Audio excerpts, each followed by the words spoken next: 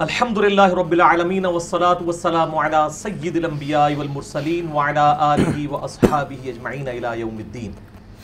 अल्हम्दुलिल्लाह 6 मई 2018 को इल्मी-ओ-तहक़ीक़ी मजलिस नंबर 7 इंशाअल्लाह हम उसको कवर करेंगे। और आज चूँकि स्पेशल क्लास थी अरबिक तजवीद की, हमारी खुशनसीबी है कि अलीउल अहसन नकवी साहब जो है वो अरसा दराज के बाद तशरीफ़ लाए हैं।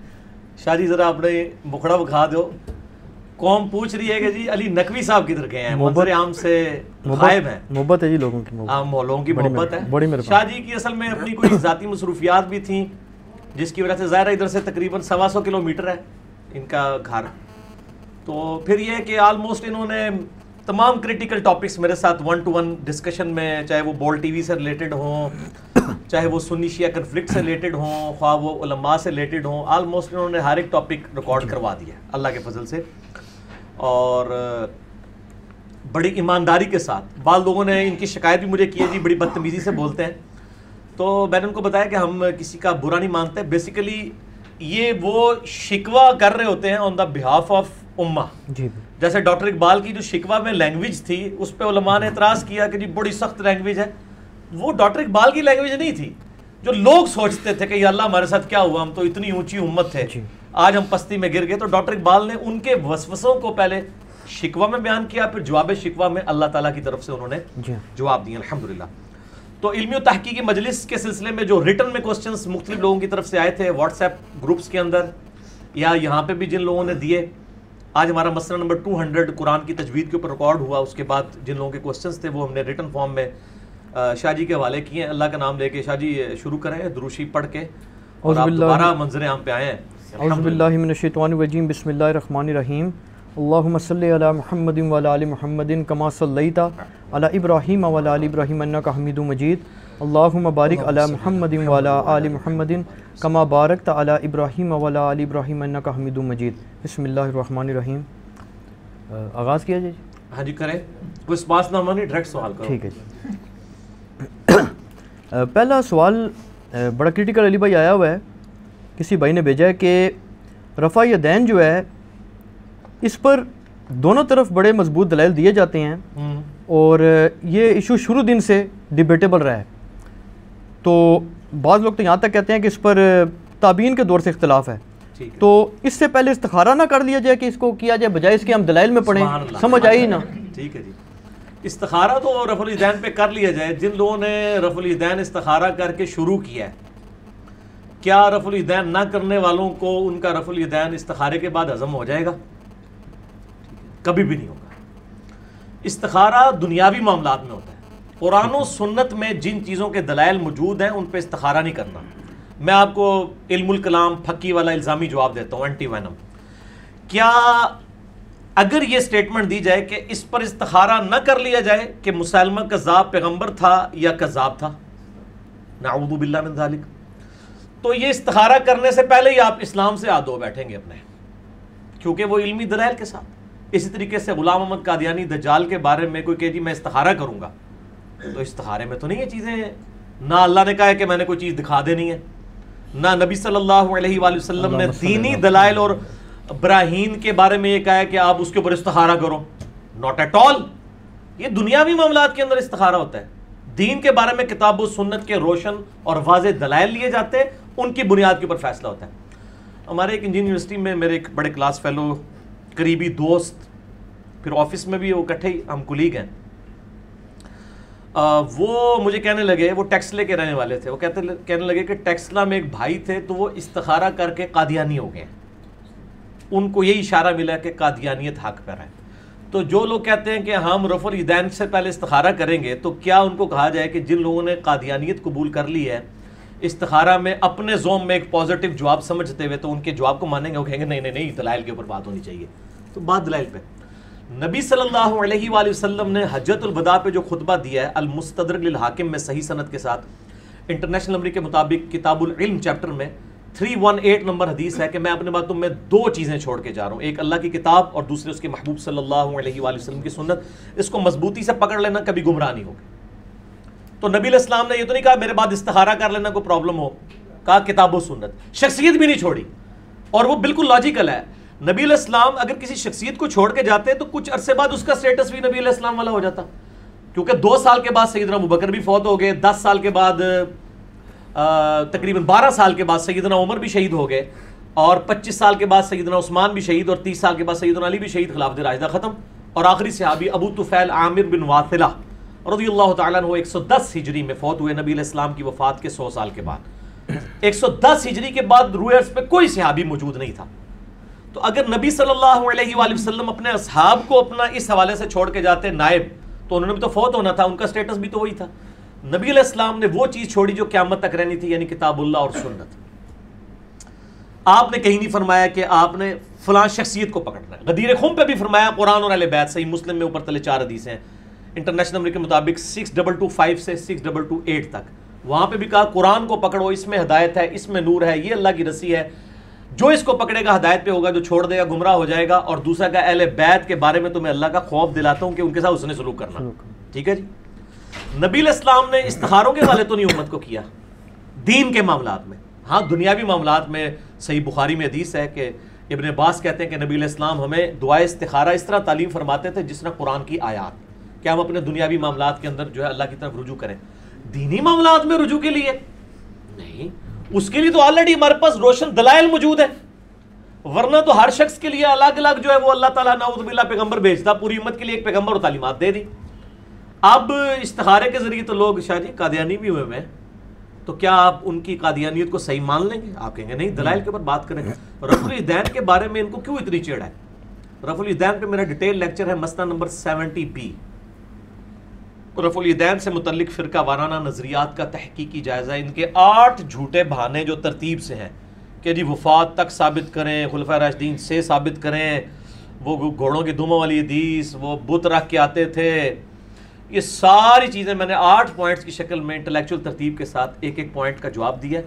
आज ही अगर कोई छोड़ दे तो होती है कि नहीं होती, ठीक है ना जी, ना करे तो क्या होगा, गुनाह है, ये सारी चीज़ें मैंने जवाब दी हैं।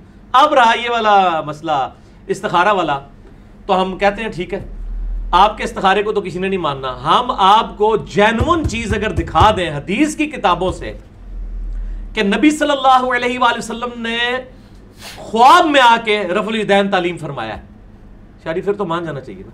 बिल्कुल। वो ख्वाब किसी बरेलवी देवबंदी अहले हदीस शिया के उलमा का नहीं है, हमारे इमामों की किताबों में इमामों का ख्वाब है। क्यों नहीं मानेंगे फिर? तो कहते हैं ना जी बुखारी मुस्लिम में हदीस है, मेरी शक्ल में शैतान नहीं आ सकता, ये सारे मामला बिल्कुल ठीक है। मेरा ख्वाब में दीदार मुस्तफ़ा सल्लल्लाहु अलैहि वसल्लम की हकीकत लाखों लोग यूट्यूब पे देख चुके हैं, इससे ज़्यादा कोई क्लिप नहीं देखा गया इस टॉपिक पे किसी और का। उसमें मैंने ये सारी बातें हदीस की किताबों से ख्वाब बताए हैं कि भी सहाबा, ताबईन, तबा ताबईन, उसके बाद के लोगों को भी नबी सल्लल्लाहु अलैहि वसल्लम की ख्वाब में ज़ियारत हुई है। हम हदीस की किताब से ख्वाब दिखाते हैं, इस्तिखारा से भी अगली चीज़, इस्तिखारे का तो पता नहीं जवाब आए ना आए, कई बार वो कहते हैं लाल रंग नजर आएगा, सब्ज रंग, इस तरह कोई चीज़ नहीं, वो सिर्फ एक दिल ठुक जाएगा आपका। बुखारी में आप किताबुद्दावात चैप्टर में और मिशकात में भी नफली नमाज वाले चैप्टर में इस्तिखारा की दुआ निकाल लें, उसमें सिंपल ये है कि अल्लाह अगर ये मेरे लिए दुनिया आखिरत और मईशत के एतबार से बेहतर चीज़ है तो मेरे लिए इसको कर दे और मुझे इस पर राज़ी कर दे, और अगर बेहतर नहीं इसको मुझसे दूर कर दे, मुझे इससे दूर कर दे, सिंपल इज़ डैट। तो अगर हम हदीस की किताबों से कोई ख्वाब दिखा दे शाह जी, जो नबी सल्लल्लाहु अलैहि वसल्लम ने खुद ख्वाब में आके रफुल इदैन तालीम किया हो और किसी ऐसे बंदे को किया हो जो पहले रफुल इदैन नहीं करता था, फिर पीछे गुंजाइश रह जाएगी। तो ख्वाबों वाली जितनी सरकारें हैं फिर हम उनको कहेंगे सरकार आ जाओ मैदान इच। मेरे भाई हदीस की अहले सुन्नत की चंद बड़ी किताबों में से एक किताब है सुनन दारकुतनी, इमाम अली बिन उमर अबुल हसन अली बिन उमर अद-दारकुतनी अल-मुतवफ़ा 385 हिजरी, 4वीं सदी हिजरी के अंदर अहले सुन्नत के बड़े आइम्मा में से हैं। और हदीस की फील्ड में, अस्मा और रिजाल की फील्ड में जो नाक़िदीन मुहद्दिसीन समझे जाते हैं ना, जिन्होंने बुखारी और मुस्लिम के ऊपर भी नक़्द किया है और पूरा उसके ऊपर यानी एनालिसिस करके उन्होंने उनकी अहादीस के ऊपर हुक्म लगाए, उनमें से एक ये भी है। हाँ जी जनाब शाह जी, अगर वो आपको ख्वाब दिखा दिया जाए हदीस की किताब से तो किसी इस्तिखारे की ज़रूरत नहीं रहेगी। इमाम अबुल हसन अली बिन उमर अद-दारक़ुतनी अल-मुतवफ़ा 385 हिजरी ने किताब लिखी है सुनन दारक़ुतनी। 4898 अहादीस का मजमू है, ऑलमोस्ट 5000। उसमें उन्होंने बकायदा नमाज के चैप्टर में एक रफ़ुल यदैन वाला चैप्टर बांधा है, जिसमें उन्होंने बकायदा एक ख्वाब लिखा है नबी सल्लल्लाहु अलैहि वसल्लम के रेफरेंस से। उस्मान भाई जरा दारक़ुतनी पीछे देखो पई होगी, मैं दिखाई दें HD कैमरे में, कल को ये ना कहें यार इसने एवं ख्वाब बयान कर दिया, कहीं लिखा नहीं हुआ। हमारे पास सुन दारक़ुतनी पड़ी हुई है, बरेलवियों का तर्जुमा शब्बीर बदर्स का ना, उसमें जो उसका नंबर मुझे ज़ुबानी याद है क्योंकि अक्सर लोग सवाल पूछते रहते हैं। उसका नंबर है शब्बीर बदर्स में है नंबर 1110, ठीक है जी। और मकबत शामला में है 1135 इंटरनेशनल नंबर के मुताबिक। ये सुनन दारक़ुतनी है जी शब्बीर बदर्स की, सबसे बड़ा पाकिस्तान में बरेलवियों का इदारा है जो कि अहादीस की किताबें छाप रहा है। सुनन दारक़ुतनी, इमाम अबुल हसन अली बिन उमर अद-दारक़ुतनी, इन्होंने 1110 ही थी, मुझे ऑलमोस्ट याद है, इंशाअल्लाह निकल आएगी नमाज वाले चैप्टर में तो मिल ही जाएगी इंशाअल्लाह। 1110, हाँ जी, लो जी। पहले तो ये वाले आखिरी इसकी अरबी कवर करनी है, फिर ऊपर से दूसरे पेज की उर्दू, इसकी अरबी आखिरी वाले की 1110 हदीस का नंबर है। पहले इसको कवर करें आप नीचे, और फिर ऊपर उर्दू तर्जमे वाला भी पोर्शन इसका कवर करना है। मैं इसको एक बार यूं सामने रख देता हूं आपके, यानी आपके जो राइट वाला पेज है उसकी आखिरी अरबी, और जो आपके लेफ्ट पे पेज है उसके ऊपर वाले अल्फाज। बल्कि फरहान भाई इसका बाद में आप इमेज लें ना और ओरिजिनल इमेज डालें, क्योंकि ये तो बड़े काम की चीज़ है इंशाअल्लाह ताला। इस्तिखारे की आंदा रफ़ुल यदैन पे कोई बात ही नहीं करेगा, वो कहेंगे यार रहने दो, ए नहीं ऐसी आता नहीं। ये मेरे भाइयों इमाम दारक़ुतनी खुद लिख रहे हैं, सनद की ज़रूरत ही नहीं है। कह रहे हैं, कहते हैं कि मैंने अपने उस्ताद काजी अबू जाफर बिन इसहाक को यह कहते हुए सुना कि पहले मेरा भी वही मौक़िफ़ था जो अहले इराक यानी नजदियों, कूफियों और हनफियों का अहलुर राय का मौक़िफ़ था। क्या कि मैं रफ़ा यदैन नहीं करता था, लेकिन फिर मैंने ख्वाब में नबी अकरम सल्लल्लाहु अलैहि वसल्लम को नमाज अदा करते हुए देखा। आप सल्लल्लाहु अलैहि वसल्लम अगर उम्मत को ख्वाब में आके कोई बात इरशाद फरमा रहे हैं तो वही बात इरशाद फरमाएंगे जो फाइनल है आपकी। मैंने आप सल्लल्लाहु अलैहि वसल्लम को नमाज पढ़ते हुए देखा। आप सल्लल्लाहु अलैहि वसल्लम ने नमाज के आगाज में तकबीर तहरीमा कहते हुए रफ़ुल यदैन किया, फिर रुकू में जाते हुए रफ़ुल यदैन किया, फिर रुकू से सर उठाते हुए रफ़ुल यदैन किया। वो कहते हैं पहले मेरा मौक़िफ़ दूसरा था, इस ख्वाब के बाद मैंने भी रफ़ुल यदैन शुरू कर दिया। उन जेड़े इस्तिखारा ने चक्कर चो अल्लाह दे बंदे हो, इस्तिखारा तो छोटी चीज़ है। हदीस की किताब सुन दारक़ुतनी से मैंने आपको बता दिया, सनद की ज़रूरत ही नहीं है।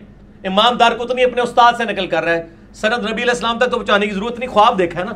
और आप सल्लल्लाहु अलैहि वसल्लम को ख्वाब में किसी बरेलवी देवबंदी अहले हदीस शिया ने नहीं देखा, बल्कि एक हदीस के इमाम अबू जाफर बिन इसहाक जो उस्ताद हैं इमाम दारक़ुतनी अल-मुतवफ़ा 385 हिजरी के। तो इंशाअल्लाह आंदा के बाद कोई इस्तिखारे की बात नहीं करेगा, तो अल्लाह का नाम लेके शुरू करें। अहले सुन्नत अहले तशय्युअ दोनों की किताबें मुत्तफ़िक़ हैं कि नबी अलैहिस्सलाम ने रुकू में जाते वक्त, रुकू से उठते वक्त हमेशा रफ़ुल यदैन किया है। आपकी रफ़ुल यदैन के बगैर एक रकत भी साबित नहीं।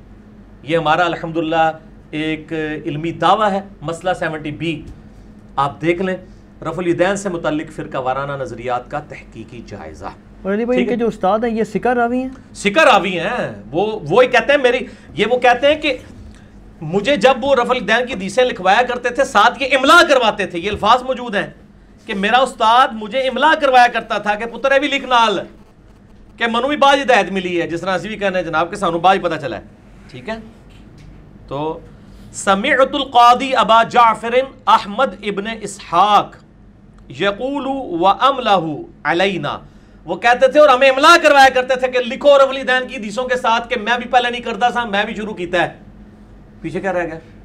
ठीक है जी, ये तो इंशाल्लाह जब ये क्लिप चढ़ेगा ना लाखों लोगों तक पहुंचेगा। इसका जवाब तो जी इलियास गुमन साहब से और अब्बास रज़वी साहब से लेना बहुत जरूरी है। हमें किसी से जवाब लेने की जरूरत नहीं है। उसकी वजह यह है कि ये सवाल तो है नहीं है, ये तो दलील है। दलील का जवाब नहीं होता, वाज़ेह दलील है। ठीक हो गया, आगे चलिए। अगला सवाल है जी कि क्या ये शाह जी को क्लोज करना जी, लोग बड़े सहके जे शाह जी हंसते इंज नहीं, फरां साहब जरा उठ के, क्या ये सही सनद से साबित है कि हज़रत अबू बकर सिद्दीक़ रज़ी अल्लाह ताला अन्हु ने वसीयत फरमाई थी कि मेरी मैयत को रोज़ा रसूल सल्लल्लाहु अलैहि वसल्लम के बाहर रख देना, और अगर इजाज़त मिल जाए तो मुझे रसूल पाक सल्लल्लाहु अलैहि वसल्लम के साथ दफन कर देना, और फिर इजाज़त मिल गई तो रसूल पाक सल्लल्लाहु अलैहि वसल्लम के साथ तदफीन कर दी गई। हाँ, वो ये कहते हैं कि जी वो रोज़ा शरीफ से आवाज़ आई कि हबीब को हबीब से मिला दो।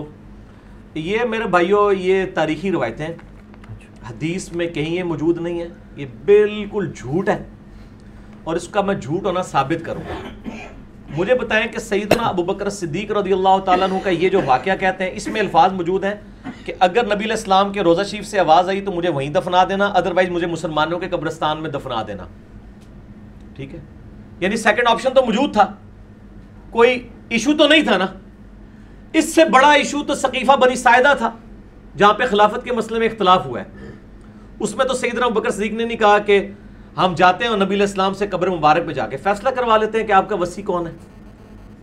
ये तो मसला ही छोटा है, ये तो उनका जाती मसला था और उसका सलूशन भी उन्होंने खुद दिया कि आवाज आए तो ठीक, नहीं तो मुझे वहां दफन कर, जहां कोई दूसरा सलूशन ही नहीं है। और आज तक सुन्नी शिया तफरीक उम्मत के अंदर है, उसमें तो कोई मशवरा नहीं दिया।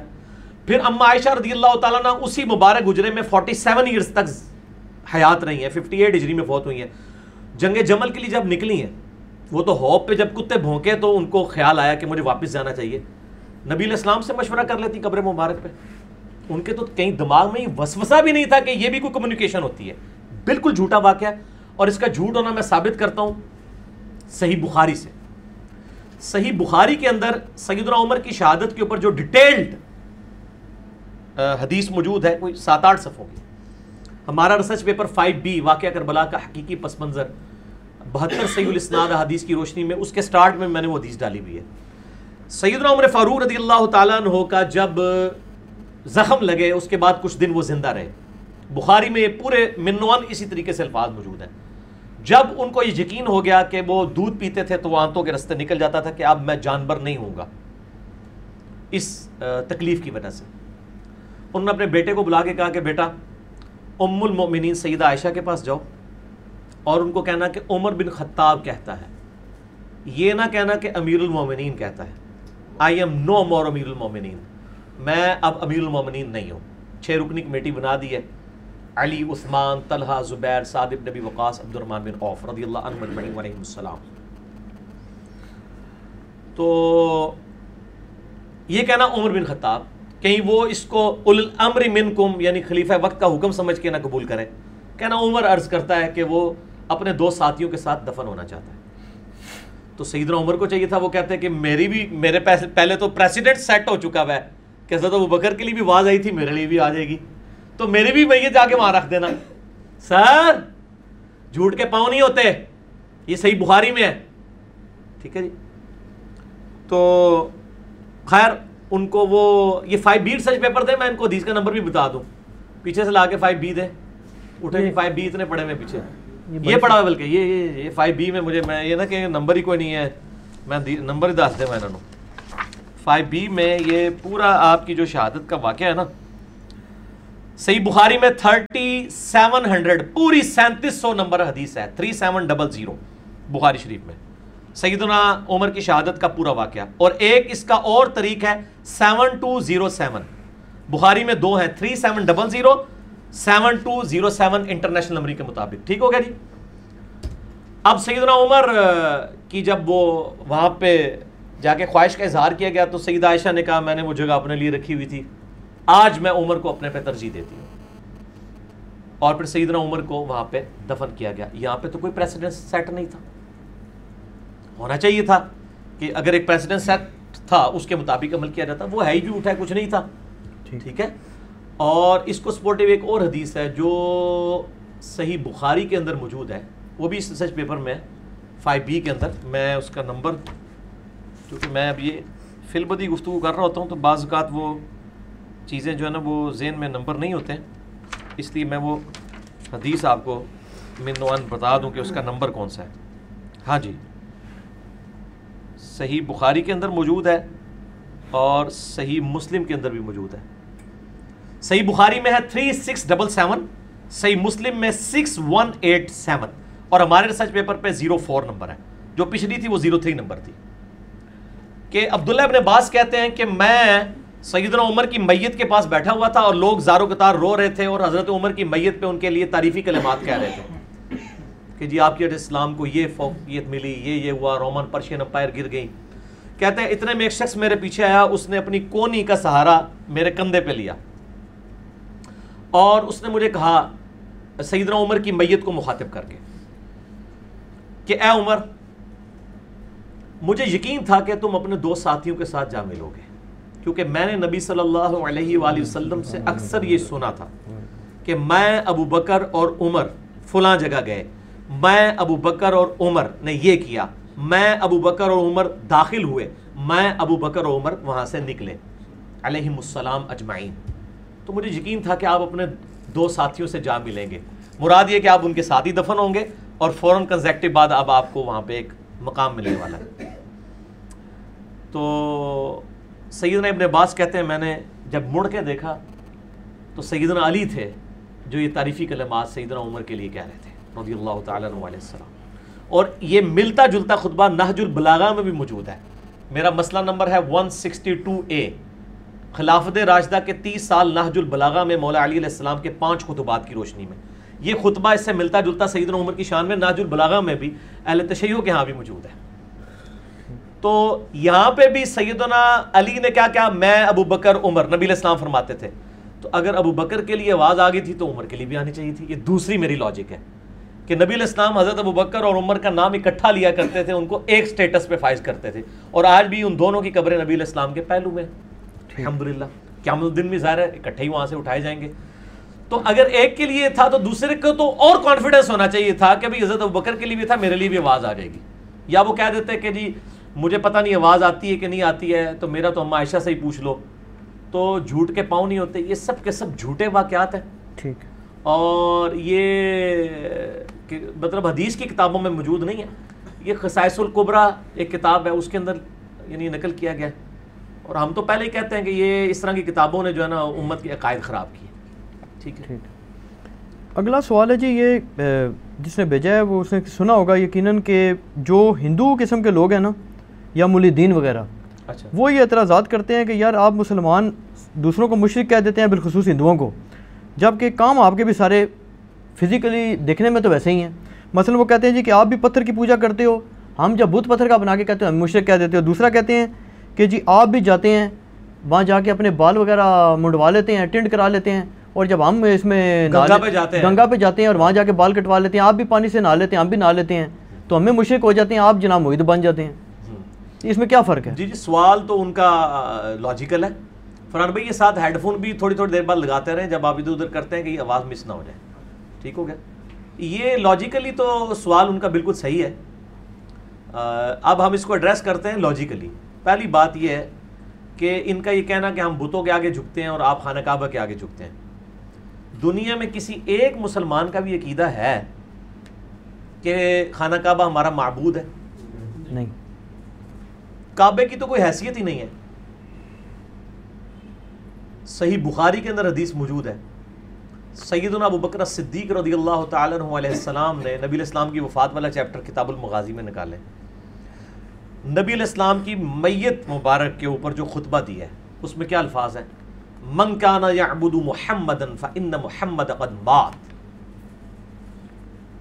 जो कोई मोहम्मद सल्लल्लाहु अलैहि वसल्लम की इबादत करता था वो जान ले कि मोहम्मद सल्लल्लाहु अलैहि वसल्लम फौत हो चुके हैं। मन काना यअबुदुल्लाह फ़इन्नल्लाह हय्युल ला यमूत। और जो कोई अल्लाह की इबादत करता है वो जान ले कि अल्लाह ताला जिंदा है, उसे कभी मौत नहीं आएगी। शाह जी, क्या नबी अलैहिस्सलाम की कोई इबादत करता था उस ज़माने में? नहीं करता। तो सैयदना अबू बकर ने ये फ़र्जी खुतबा क्यों दिया है? तौहीद को इस्टेब्लिश करने के लिए, क्योंकि इससे पहले एक बहुत बड़ा वाक़या हो चुका हुआ था जो आज तक हम भुगत रहे हैं कि आज दुनिया में 2.25 अरब इंसानों ने हज़रत ईसा अलैहिस्सलाम के नाम के ऊपर शिर्क खड़ा किया हुआ है। तो हज़रत ईसा अलैहिस्सलाम के नाम पे उनका कसूर नहीं है।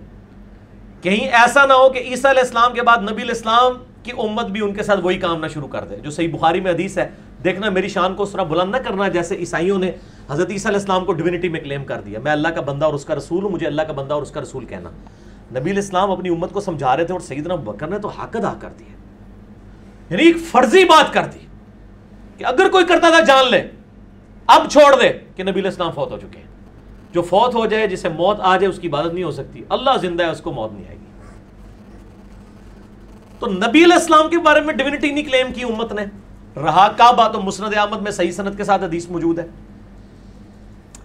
कि नबी इस्लाम ने खाने काबे को मुखातिब करके कहा कि काबतुल्लाह तेरी बड़ी इज्जत है, लेकिन अल्लाह के नज़दीक एक मुसलमान का दिल दुखाना इससे ज़्यादा बड़ा जुर्म है कि कोई शख्स काबे की ईंट से ईंट बजा दे, वो छोटा जुर्म है। यानी नबी इस्लाम कह रहे हैं कि काबे को तोड़ देना, तबाह बर्बाद कर देना, ये छोटा जुर्म है, मुसलमान का दिल दुखाना बड़ा जुर्म है। क्या कोई हिंदू ये स्टेटमेंट देगा कि हमारे बुतों को तोड़ना ये छोटा जुर्म है और हिंदू का दिल दुखाना बड़ा है? वो तो उसको माबूद के बुत मान रहे हैं। तो अगर मुसलमानों को ये तालीम दी जाती, फिर हर साल 2 दफा गिलाफ काबा चेंज होता है। मेरा एक दफा मुहर्रम में होता है और एक दफा रमजान शरीफ में, और वो खाना काबे के ऊपर चढ़े हुए होते हैं गिलाफ काबा चेंज करने वाले लोग। ठीक है जी। तो क्या हिंदू अपने बुतों के ऊपर चढ़ेंगे, उनको अपने पांव के नीचे रोंदेंगे? मुसलमान तो रोंद रहे होते हैं, यही पूरी दुनिया को मैसेज दे रहे होते हैं कि हमारा माबूद नहीं है, ये भी पत्थर है। फिर बुखारी और मुस्लिम में हदीस है, सैयदना उमर ने काबे की, तो चले काबा तो जहाज इब्ने यूसुफ ने बनाया हुआ है ना, पत्थर तो जहाज इब्ने यूसुफ के हैं जो आखिरी तामीर हुई है। खाने काबे में सिर्फ एक पत्थर है जो मुतबर्रक है, आसमान से उतारा गया याकूत है, जो जामिया तिरमिज़ी में हदीस है, वो है हजर अस्वद जी। बाकी सारे दुनिया के पत्थर हैं, वो जन्नत का पत्थर है। इसीलिए चूमना भी सिर्फ उसको होता है और किसी पत्थर को चूमना नहीं होता। तो जन्नती पत्थर जो उसमें नसब है हजर अस्वद, उसके बारे में बुखारी मुस्लिम में हदीस है, सैयदना उमर तवाफ़े काबा के दौरान उसके पास आए और कहा है हजर अस्वद तू एक पत्थर ही है, ना किसी को नफा दे सकता है ना नुकसान। क्या हिंदू अपने बुतों कहते हैं पत्थर ही हो, तुसी क्या कर सकते हो? अगर ये वो कहना शुरू कर दें तो हमारे वाली डॉक्ट्राइन पे अमल करेंगे ना। बाकी काबे के पत्थरों की तो कोई हैसियत ही नहीं है। हजर अस्वद को सैयदना उमर बुखारी मुस्लिम दोनों में कह रहे हैं तू एक पत्थर है, ना नफा दे सकता है नुकसान। अगर मैं नबी इस्लाम को चूमते हुए ना देखता तो ना चूमता। एक चीज क्लियर कर दी, नफा नुकसान नहीं दे सकता। चूमना एक सुन्नत है, जैसे किबला सिंबल ऑफ यूनिटी है। जस्ट हम किबले को सजदा नहीं कर रहे होते, किबले की तरफ सजदा कर रहे होते हैं, ठीक है, ताकि मुसलमानों का एक सिंबल ऑफ यूनिटी रहे, ना कि हम उसके आगे उसको पत्थर समझ के तो उसको सजदा कर रहे होते हैं, नाउज़ुबिल्लाह। वरना वो तो किबले के जो अपने पत्थर है वो तो दुनियावी है, उसमें जो सबसे मुतबरक पत्थर है उसका स्टेटस हजरत उमर ने क्लियर कर दिया। बाकी पत्थर तो किस शुमार में है फिर, जब हजर अस्वद का ही है। इसमें एक आगे कमजोर रवायत है अल-मुस्तदरिल हाकिम में कि सैयदुना अली साथ थे, तो उन्होंने कहा कि ए उमर ये नफ़ा भी देता है और नुकसान भी देता है, अहले ईमान की गवाही देगी। ये जाली रवायत है, क्योंकि इसमें अबू हारून मतरूक रावी है, कज़्ज़ाब रावी है, वो छोटा हुआ, यानी मुहद्दिसीन ने उसकी हदीसें छोड़ दी थी। और ये वाला पोर्शन जो है सही नहीं है, पहला पोर्शन ही बुखारी मुस्लिम में है, वही सही है। ठीक हो गया जी। तो सैयदना उमर ने तो अपना मौक़िफ़ बता दिया। ठीक। अब आ जाए गंगा पे नहाने का। गंगा की सनद कोई किताबों में नाजिल नहीं हुई है, और इल्हामी किताबों के अंदर जमजम की सनद मौजूद है। जमजम का जिक्र तौरात के अंदर भी मौजूद है, आज भी आप ओल्ड टेस्टमेंट निकाल के देख लें, और हमारी अहादीस के अंदर भी मौजूद है। और बाकी बाल मुंडवाना, ये सारी चीज़ें चलें, ये छोटी सानवी हैसियत है। असल चीज़ है तौहीद का मसला, और वो ये है कि हम खाना काबा को नहीं पूछते। कोई दुनिया का मुसलमान खाना काबा को अपना माबूद नहीं समझता। ये बेसिकली प्रोपोगंडा 9वीं और 10वीं सदी ईस्वी के अंदर क्रिश्चियनिटी ने इस्लाम के खिलाफ किया था कि ये एक ब्लैक स्टोन है रेगिस्तान में जिसके ये पुजारी हैं। आपको पता है, ये जब तक मुसलमानों की दावत गौरों तक सही तरीके से नहीं पहुंची ना किताबों की शक्ल में, तो उन्होंने अपनी पब्लिक की मत इसी तरीके से मारी हुई थी। जैसे हम कुरान और सुन्नत से बात करते हैं ना, तो कहते हैं ये तो जनाब वाबी ने, हम कहते हैं हम ना वाबी ना बाबी। ये क्लिप मेरा देखो, ना मैं वाबी ना मैं बाबी, ठीक है। जेड़ा वाबी ने उन्होंने पूछो तो तुसी आप बाबी हो, तुसी आपस ही अपने मामला तय करो। असी तो किताब सुन्नत के मानने वाले। तो एक प्रोपेगेंडे के लिए जहरीले अल्फाज बोले। क्रिश्चियंस ने जब देखा सलीबी जंगें तो वो हार रहे हैं, उन्होंने मुसलमानों के खिलाफ जहर घोला कि ये तो बुत परस्त है, पेगन है, ये अल्लाह को नहीं मानते, ठीक है। जो सानू कहते हैं इमामों को नहीं मानते, हालांकि इमामों को हम ही तो मानते हैं। आपके पास तो ये किताबें पढ़ी हुई हैं, हम तो पढ़ी हुई भी हैं और दिखाते भी हैं। तो ये प्रोपेगेंडा किया, ब्लैक स्टोन को पूछते हैं। फिर मुसलमानों ने क्लैरिफिकेशन दी। आप देखें इजमा, और इजमा की खूबसूरती देखें, और इस्लाम की हकानियत कि किसी थक्कड़ से थक्कड़ मुसलमान को, मेरे जैसे को खड़ा करके पूछें तो वो भी कहेगा यार काबे को तो नहीं हम पूछते, काबा तो यार पत्थर है। और काबे की डायरेक्शन भी सिर्फ फर्ज नमाज में, नफली इबादत में नबी इस्लाम ने काबे की डायरेक्शन का भी इत्माम नहीं किया, जिस तरफ सवारी मुड़ रही थी उस तरफ किया। हज़रत बिलाल को खाने काबे के छत के ऊपर चढ़ा के जो है वो अजान दिलवाई।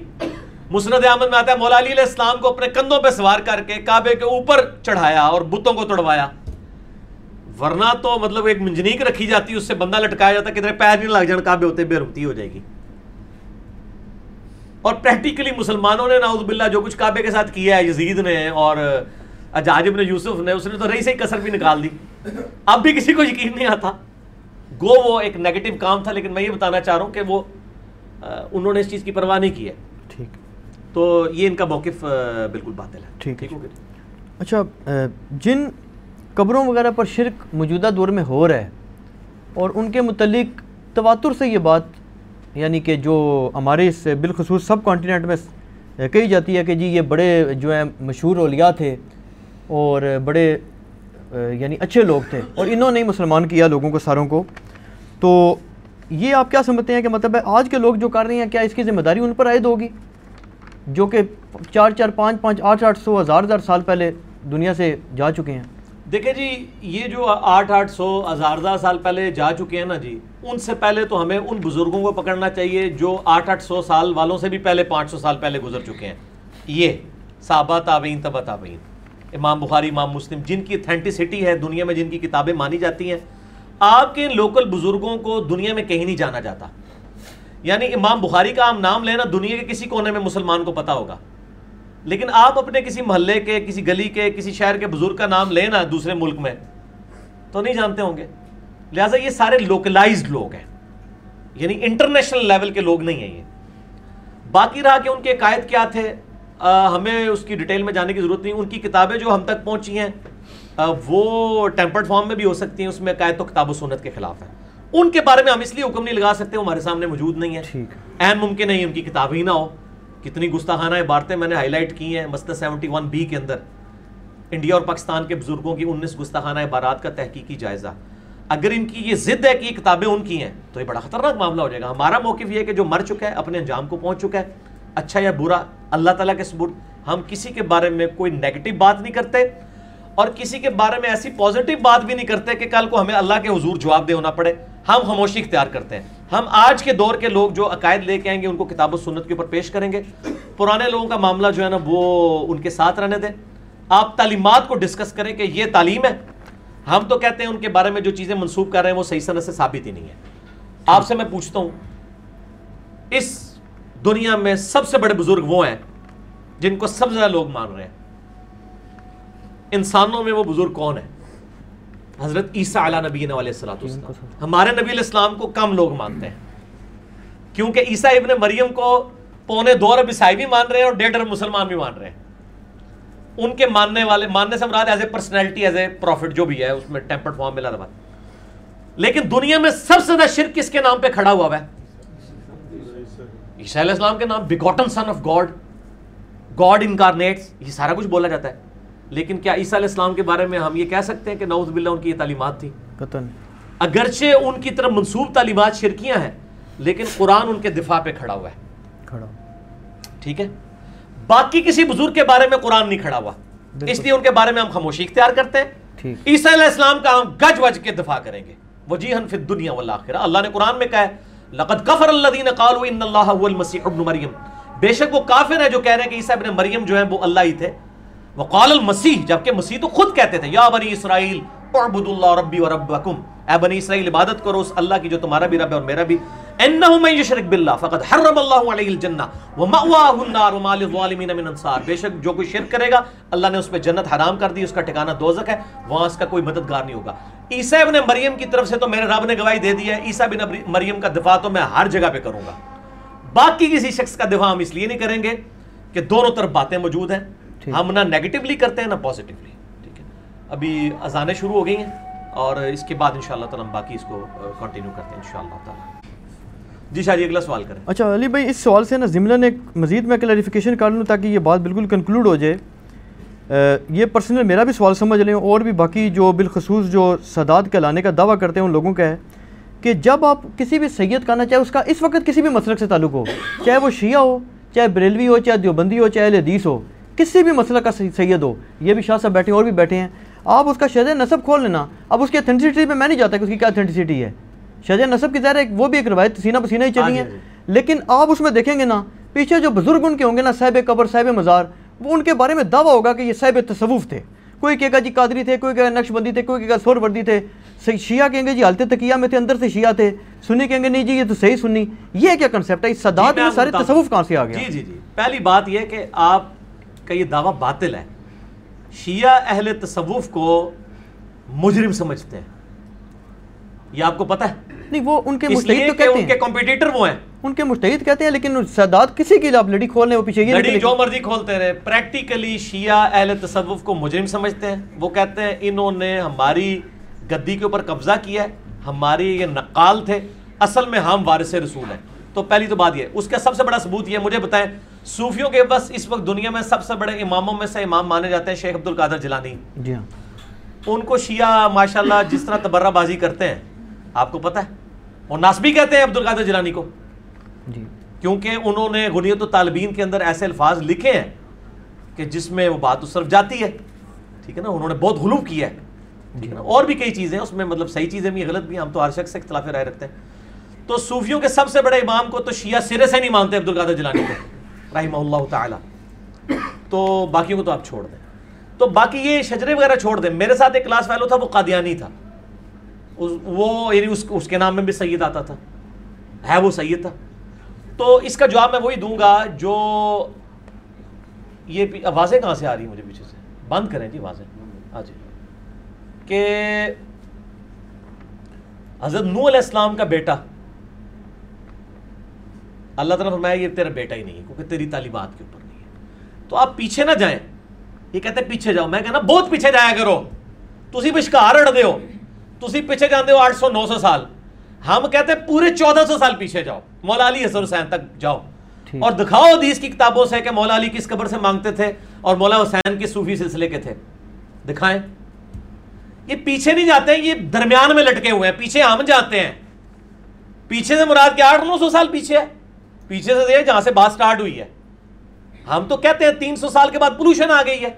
बुखारी मुस्लिम में हदीस है सबसे बेहतर जमाना मेरा, फिर सहाबा का, फिर ताबईन का, फिर तबा ताबईन का, उसके बाद झूठे लोग पैदा होंगे। यही तो हमारा मुकदमा है, हमारा ये पूरा चीखो पुकार का मुकदमा इसके ऊपर है कि जो 1000 साल पीछे, आप 1100 साल पीछे जाते हैं, वहीं तो खराबी शुरू हुई है। हम कहते हैं थोड़ा जाओ और पीछे जाओ, विश्कार ना अड़ो, पूरा पीछे जाओ, अद्धा पीछे ना जाओ। मजा आया जना, पूरा पीछे, असी पीछे जाने, तुसी अद्धे पीछे जाने, उसी पूरा पीछे टुर जाने, ये तो काम स्टार्ट होया सी। ठीक हो गया, ठीक है। अच्छा, एक सवाल है जी कि गैर मुस्लिम ममालिक में जो मुसलमान फोत हो जाएं, उन्हें क्या काफिरों के कब्रिस्तानों में दफनाया जा सकता है या लाजमी उनको अपने ममालिक में वापस भेजा जाएगा? मेरा ख्याल है वापस इन ममालिक में लाने में बड़ा तरद्दुद है। एक 1.5-2 हफ्ते तक लाश की बेरुखती होती है और फ्रीजर्स में भी रखते हैं, बाज़ औक़ात बीच में से वो चीज़ें भी रिमूव करते हैं।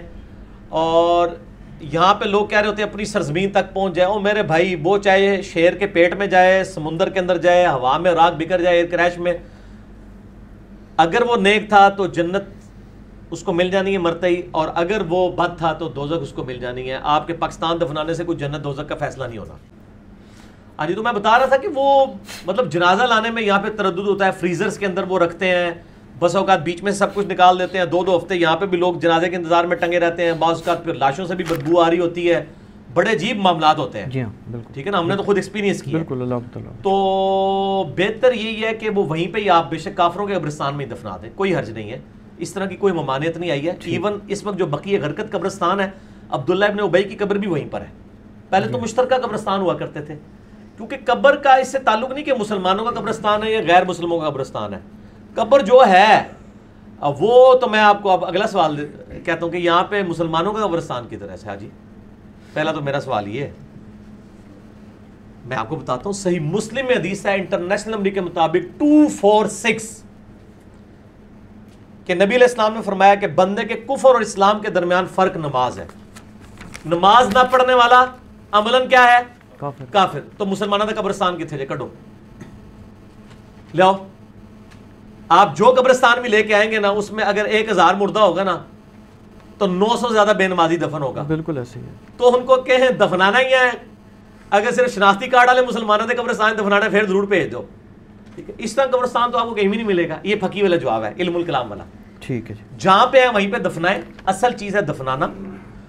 बाकी वो बास कहते हैं नहीं जी काफरों की कब्रों में तो चूंकि अजाब हो रहा होता है तो वहां हमारा मुर्दा ना दफन हो जाए। तो तुहानू किने कहा कि मुसलमानों की कब्रें अजाब नहीं हो रहा? क्या ये सुन्नत के मुताबिक नमाज जिंदगी गुजार के मरे हुए ने कि इतने जनाब सारे दे अंदर नूर बलिया होया, ठीक है ना। ये तो अल्लाह को पता है कि अजाब हो रहा है कि नहीं हो रहा। बिल्कुल सही। जिधर है वहीं पे दफना दे, कोई जरूरत नहीं यहाँ भेजने की। और इवन अगर किसी ने वसीयत भी की हो मुझे फलां जगह दफनाना है, कोई जरूरत नहीं वसीयत पे अमल करने का जिसमें इतना तरद्दुद इन्वॉल्व हो और लाश की इतनी बेहरमती होती हो। जिधर जिधर है वहां पे आप दफना दें। ये लोगों ने बड़ी अजीब व गरीब बातें मशहूर की, कोई दलील नहीं इसकी, जहां पे चाहे मर्जी दफनाएं, इस तरह की कोई मान्यता नहीं। क्योंकि इस्लाम के ज़माने में जो कब्रिस्तान थे, ज़माने जहालियत के लोग भी वहाँ पर दफन थे, दूसरे भी वहाँ पर दफन थे। नबी इस्लाम ने तो अब्दुल्ला इब्न उबई का जनाजा पढ़ाया है, बुखारी मुस्लिम में आता है, लुआब दान उसके मुंह में रखा है। जिसका जनाजा आपने पढ़ाया तो काफरों के कब्रिस्तान में तो नहीं दफनाया, मुसलमानों के कब्रिस्तान में दफनाया, क्योंकि उससे बड़ा काम कर दिया है कि वक्त पैगम्बर ने जनाजा पढ़ा दिया। हाँ, ये नबी इस्लाम का आगे आंदा आपने किसी मुनाफिक का जनाजा नहीं पढ़ाना और किसी मुनाफिक की कब्र पे खड़े नहीं होना। वहां ये कहा जा सकता था कि किसी मुनाफिक को आंदा से अपने कब्रिस्तान में नहीं दफनाना। सूरह तौबा में ये तो कोई नहीं आया, ये भी मेरी दलील होगी। जहां मर्जी दफनाए, कोई मसला नहीं, दफनाना होना चाहिए। एक सवाल है जी कि किसी भाई ने सुना होगा, किसी अल्लामा साहब ने कहा है कि डॉक्टर इकबाल साहब का जो शेर है कि मोहम्मद सल्लल्लाहु अलैहि वसल्लम से वफात हुई तो हम तेरे हैं, ये जहाँ चीज़ है क्या लोग कलम तेरे हैं। उन्होंने कहा जी इसमें शिरक है। हाँ, ये बाज़ अहले हदीस उलमा की तरफ से ये एतराज़ उठाया गया था, सारों का नहीं मैं कहता। डॉक्टर इकबाल से हमें भी कई मामलात में इख्तलाफ है। मेरा तो पिछली दफ़ा क्लिप चढ़ा है, कूद पड़ा बेखतर कूद पड़ा आतिश नमरूद में इश्क जी, अक्ल है महवे तमाशा लबे बाम अभी, इसमें मैंने उनसे इख्तलाफ राय किया है और इल्मी दलाइल के साथ किया है। तो मैंने मेरे भाइयों इल्मी इख्तलाफ रिकॉर्ड करवाया हुआ है, लेकिन ये जो शेर है ना इसको समझने में थोड़ा सा फॉल्ट है। ये शेर बिल्कुल ठीक है क्योंकि ये डॉक्टर इकबाल ने अपनी तरफ से बात नहीं की है, ये अल्लाह के बिहाफ पे बात की है कि जवाब शिकवा का ये आखिरी शेर है कि मोहम्मद से वफा तूने तो हम तेरे हैं। यानी अल्लाह ताला फरमाता है कि अगर नबी इस्लाम से तुमने वफा की तो ए नबी की उम्मत हम तुम्हारे होंगे। ये जहाँ चीज़ है क्या लोहो कलम तेरे हैं, यानी कि जहाँ तो कोई चीज़ ही नहीं है, तकदीर पे भी फैसले जो हैं वो तो तुम्हारी दुआओं के मुताबिक होंगे, ख्वाहिशात की मुताबिक नहीं, या तुम्हारे इशारों से नहीं होगा। चाहे तो इशारों से बदल दें, ये वो ये झूठ है, दुआ ही करनी है। और वो प्रैक्टिकली हुआ, सहाबा कराम ने रिदवान ने नबी इस्लाम से वफा की है ना, तो रोमन और पर्शियन एम्पायर गिरी है ना, ठीक है, तकदीर के फैसले हुए हैं ना कि जबरी जो मजहबी जबर था सदियों का वो टूट गया। सही मुस्लिम में हदीस है, सैयदना उमर कहते हैं कि मैंने नबी इस्लाम से खुद सुना कि अल्लाह ताला इस कुरान के ज़रिए कौमों को उरूज देगा और इसके ज़रिए ज़वाल। उम्मत के इस हिस्से में ज़वाल कुरान की दूरी की वजह से है और इब्तदाई हिस्से में जो उरूज है वो इस कुरान को पकड़ने की वजह से। तो इससे मुराद ये है, यानी ये नहीं है कि वो तकदीर वो लिखना शुरू कर देगा बंदा, नाऊज़ु बिल्लाह। अगर ये किसी का अकीदा है तो वो कुफरी अकीदा है। अगर ये अकीदा है कि अल्लाह ताला उसकी दुआओं को कबूल करेगा फिर बिल्कुल ठीक है, और हमारा उसने जान है कि यही उनकी नीयत थी। ठीक ठीक होगा, लिहाजा शेर ठीक है। अच्छा अली भाई, एक और क्वेश्चन आया हुआ है कि डॉक्टर इसरार अहमद साहब और डॉक्टर फ़रत हाशमी साहिबा जो हैं, या इनके अलावा भी जो दीगर हज़रात हैं जो बिलखुसूस कुरान पाक की जो तफसीर वगैरह इस दौर में कर रहे हैं या वफ़ात भी पाई है तो भी रिसेंटली जिनको लोग सुनते हैं, इनके मुतालिक आपकी क्या राय है कि ये लोग मतलब किस हद तक ऑथेंटिक हैं, इनको सुनना चाहिए? ऑथेंटिक इस हवाले से तो देखें, मेरी तो दुनिया में हर आलिम दीन के बारे में ये राय है कि जिसकी बात किताब व सुन्नत के मुताबिक वो ले लो, ना हो तो छोड़ दो। क्लीन चिट तो हम किसी भी शख्स को रूएट्स पे नहीं देते। वो इमाम मालिक का कौल है ना कि नबी इस्लाम की कब्र मुबारक की तरफ इशारा करके कहते थे इस साहिब कब्र के अलावा कोई दुनिया में ऐसा शख्स नहीं कि जिससे इख्तलाफ ना हो सके, ठीक है, सवाए आप सल्लल्लाहु अलैहि वसल्लम के। और इनकी हर बात मकबूल है, कोई बात मरदूद नहीं है। आपके अलावा कोई ऐसा शख्स नहीं जिसकी कुछ ना कुछ बातें मरदूद ना हो। बाकी डॉक्टर इसरार साहब को मैं अपना मुर्शिद मानता हूँ। उनके दिफार पे अगर कोई इल्मी क्लिप्स हैं तो वो सिर्फ मेरे हैं, अहले हदीस के ख़िलाफ़ भी और अहले तशय्युअ के ख़िलाफ़ भी। जो उन्होंने एतराज़ात किए थे मैंने जवाबात दिए हैं। डॉक्टर फ़रत हाशमी को तो मैं वन मैन आर्मी कहता हूँ। अकेली औरत ने इतना बड़ा काम किया है औरतों के अंदर। बल उसमें मेरा मौक़िफ़ ये है कि उनके लेक्चर सिर्फ औरतों को सुनने चाहिए, क्योंकि वो जिस तरीके से गुफ्तगू करती हैं उस तरीके से नबी अलैहिस्सलाम की बीवियों को भी मर्दों से गुफ्तगू करने से मना किया गया है। तो यकीनन वो मर्दों के लिए कर भी नहीं रही होती हैं, वो औरतों के लिए कर रही होती हैं। तो औरतें उनके लेक्चर सुने, और उनकी मस्जिद में काफ़ी अर्सा मैं मतलब जुम्मा भी पढ़ता रहा हूँ। उनके जो हस्बैंड हैं डॉक्टर ज़ुबैर इदरीस, उनसे मेरी मुलाकात भी है, जेंटलमैन है। हम तो उनकी दिल से कदर करते हैं। मैं तो कहता हूँ मौलाना मदूदी रहमहुल्लाह के, मेरा एक तो क्लिप चढ़ा हुआ है मौलाना मदूदी की 2 करामात, डॉक्टर इसरार और डॉक्टर फ़रत हाशमी। डॉक्टर इसरार उनके शागिर्द, और डॉक्टर फ़रत हाशमी के जो वालिद थे वो मौलाना मदूदी रहमहुल्लाह ताला की जमात के अमीर थे, सरगोदे के, जमात इस्लामी के। अच्छा। उन्होंने अपनी बच्ची की तरबियत की, देखे ना। और डॉक्टर फ़रत हाशमी का जो फाइनल थीसिस है PhD का हदीस की फील्ड में, वो नासिर अलबानी के पास है। नासिर अलबानी रहमहुल्लाह ताला ने उनको फाइनल थीसिस कराया हुआ है। ठीक है। और ये तो 90s में ही HOD बन चुकी हुई थी इस्लामिक यूनिवर्सिटी की, इस्लामियात के डिपार्टमेंट की, 90s में। लेकिन उन्होंने कहा इधर फायदा नहीं है, फिर उन्होंने लगा अपना सेटअप बना के पूरी दुनिया तक कुरान की आवाज़ पहुंचाइए। और मैं तो दिल से उनकी कदर करता हूँ। और इनके अलावा किनको समझते हैं आप जो कोई तफसीर वगैरह अच्छी बयान कर रहे हैं इस दौर में? मेरा ख्याल है ये 2 बेहतर हैं। और अरबी लिंग्विस्टिक के पॉइंट ऑफ व्यू से आप डॉक्टर फ़रत हाशमी को सुन लें। अच्छा। और कुरान की जो इनकलाबी दावत है वो सिर्फ डॉक्टर इसरार साहब ने प्रेजेंट की है। और किताबी शक्ल में मौलाना मदूदी की तफहीमुल कुरान, और गामदी साहब के जो उस्ताद हैं अमीन हसन इस्लाई साहब, उनकी तदब्बुरुल कुरान, जो डॉक्टर इसरार साहब के भी उस्ताद हैं। तो डॉक्टर इसरार साहब की बयानुल कुरान जो है ना जी, वो डॉक्टर फ़रत हाशमी की जो तफसीर है उससे बहुत बेहतर है, क्योंकि कुरान की इनकलाबी दावत आपको नज़र आती है। डॉक्टर फ़रत हाशमी ने तो लिंग्विस्टिक के ऊपर ज़्यादा जोर दे के तो वो समझाने की कोशिश की है, लेकिन कुरान की जो इनकलाबी दावत है वो जिस तरह डॉक्टर साहब ने प्रेजेंट की है वो किसी ने भी नहीं की। मैं तो इन दोनों को मौलाना मदूदी रहमहुल्लाह ताला की जिंदा करामतें समझता हूँ। मेरा यूट्यूब पे क्लिप हज़ारों लोग देख चुके हैं, डॉक्टर इसरार और डॉक्टर फ़रत हाशमी, मौलाना मदूदी की 2 करामात, तो मैं उनको ये जिंदा करामात मानता हूँ। ठीक है। अच्छा, अगला सवाल है जी कि हज़रत अमीर मुआविया रज़ियल्लाहु अन्हु जो हैं ये कातबे वही थे और ये साबित है चीज़, तो इस पे आपने जो मौक़िफ़ दिया है उस पर कोई एतराज़ किया है? किसी भाई ने कोई वजाहत नहीं हुई कि क्या मतलब पूछना चाह रहे हैं? लेकिन मेरा मौक़िफ़ तो वाज़ेह है। हम ये कहते हैं कि वो कातबे वही थे, लेकिन कुछ और भी था साथ। वो क्या था? वो यूट्यूब पे आप जाके मेरा क्लिप लिखें, रिप्लाई टू डॉक्टर इसरार रहमहुल्लाह ताला ऑन क्या हज़रत मुआविया रज़ियल्लाहु ताला अन्हु कातबे वही थे। मेरा तो क्लिप सालों पहले चढ़ चुका है, कातबे वही थे। ठीक है। लेकिन सिर्फ ये नहीं था, कुछ और भी उसके साथ अटैच था कि वो कातबे वही किस तरह भर्ती हुए और फिर क्या मामलात हुए। वो आप मेरा क्लिप लाखों लोग देख चुके हैं, वो आप देखें। तो कातबे वही से तो किसी का भी इनकार नहीं है। ये मतलब जब हम रफ़ुल यदैन के ऊपर बात करते हैं तो हमें हनफी भाई जो है ना वो अब्दुल्लाह इब्न मसूद के फ़ज़ाइल सुनाना शुरू कर देते हैं। भाई अब्दुल्लाह इब्न मसूद के फ़ज़ाइल से किसे इनकार है? हम कह रहे हैं कि रफ़ुल यदैन अब्दुल्लाह इब्न मसूद से तर्क रफ़ यदैन साबित नहीं, वो रवायत कमज़ोर है। तो इस तरीके से कातबे वही से तो इनकार ही नहीं है। हमारा इशू कुछ और है जो हमारी वीडियो में रिकॉर्डेड है, और मेरा रिसर्च पेपर वाक़या करबला का हकीकी पस मंज़र 72 सहीहुल इस्नाद हदीस की रोशनी में, जिसमें 200 रवायतें अक्सर बुखारी और मुस्लिम से, उसमें हमारा मौक़िफ़ कातबे वही का मैंने रिटर्न में दिया हुआ है कि कातबे वही थे, लेकिन और भी बहुत कुछ था साथ। ठीक हो जी। अच्छा भाई, अब तो ये थोड़े से सिंप्लीफाइड किस्म के क्वेश्चन आ गए हैं जिन पर शायद इतनी तफसील भी ना चाहिए हो मेरे ख्याल में। एक तो पहला है जी कि बल्कि इसमें एक क्वेश्चन तो ऐसे जो कल ही मुझे भी किसी ने फ़ोन किया था, मोबाइल सिम पर जो लोन लिया जाता है उसमें जो पैसे वगैरह लिए जाते हैं, टैक्स भी काटा जाता है, कुछ कटौती वगैरह और भी होती है, क्या ये सूद है या नहीं? ये बड़ा मुश्किल सवाल है जी। अगर तो ये सर्विसेज के अगेंस्ट वो पैसे ले रहे हैं ना आपसे एक्स्ट्रा, तो फिर तो सूद कोई नहीं है। अच्छा जी। और अगर आपको ये वो पेनल्टी डाल रहे हैं उधार लेने की, फिर सूद है। अब ये कंपनी खुद फैसला करेगी। ठीक है, ठीक है। जिस तरह के ATM कार्ड के भी हम चार्जेस देते हैं, ठीक है ना, तो ये फैसला उस नीयत के ऊपर होगा कि जिस नीयत के ऊपर उन्होंने मामलात को लॉन्च किया हुआ है। बाकी हम आपको ये मशवरा देंगे जो मौला हसन अलैहिस्सलाम ने कहा, जामिया तिर्मिज़ी में हदीस है कि मैंने नबी अलैहिस्सलाम से ये बात सुनी थी कि हसन जो चीज़ तुझे शक में डाल दे उससे पीछे हट जा। ठीक। तो इतनी कौन सी तकलीफ है कि आप उधार मंगवा लें? वो कहते हैं बहुत कैटास्ट्रॉफिक कंडीशन हो जाती है, तो उसमें तो भाई खंजीर खाना भी जवाज़ की हद तक एज ए लास्ट रिज़ॉर्ट जायज़ हो जाता है, हलाल नहीं जायज़, कि उसके ऊपर गिरफ्त ना हो।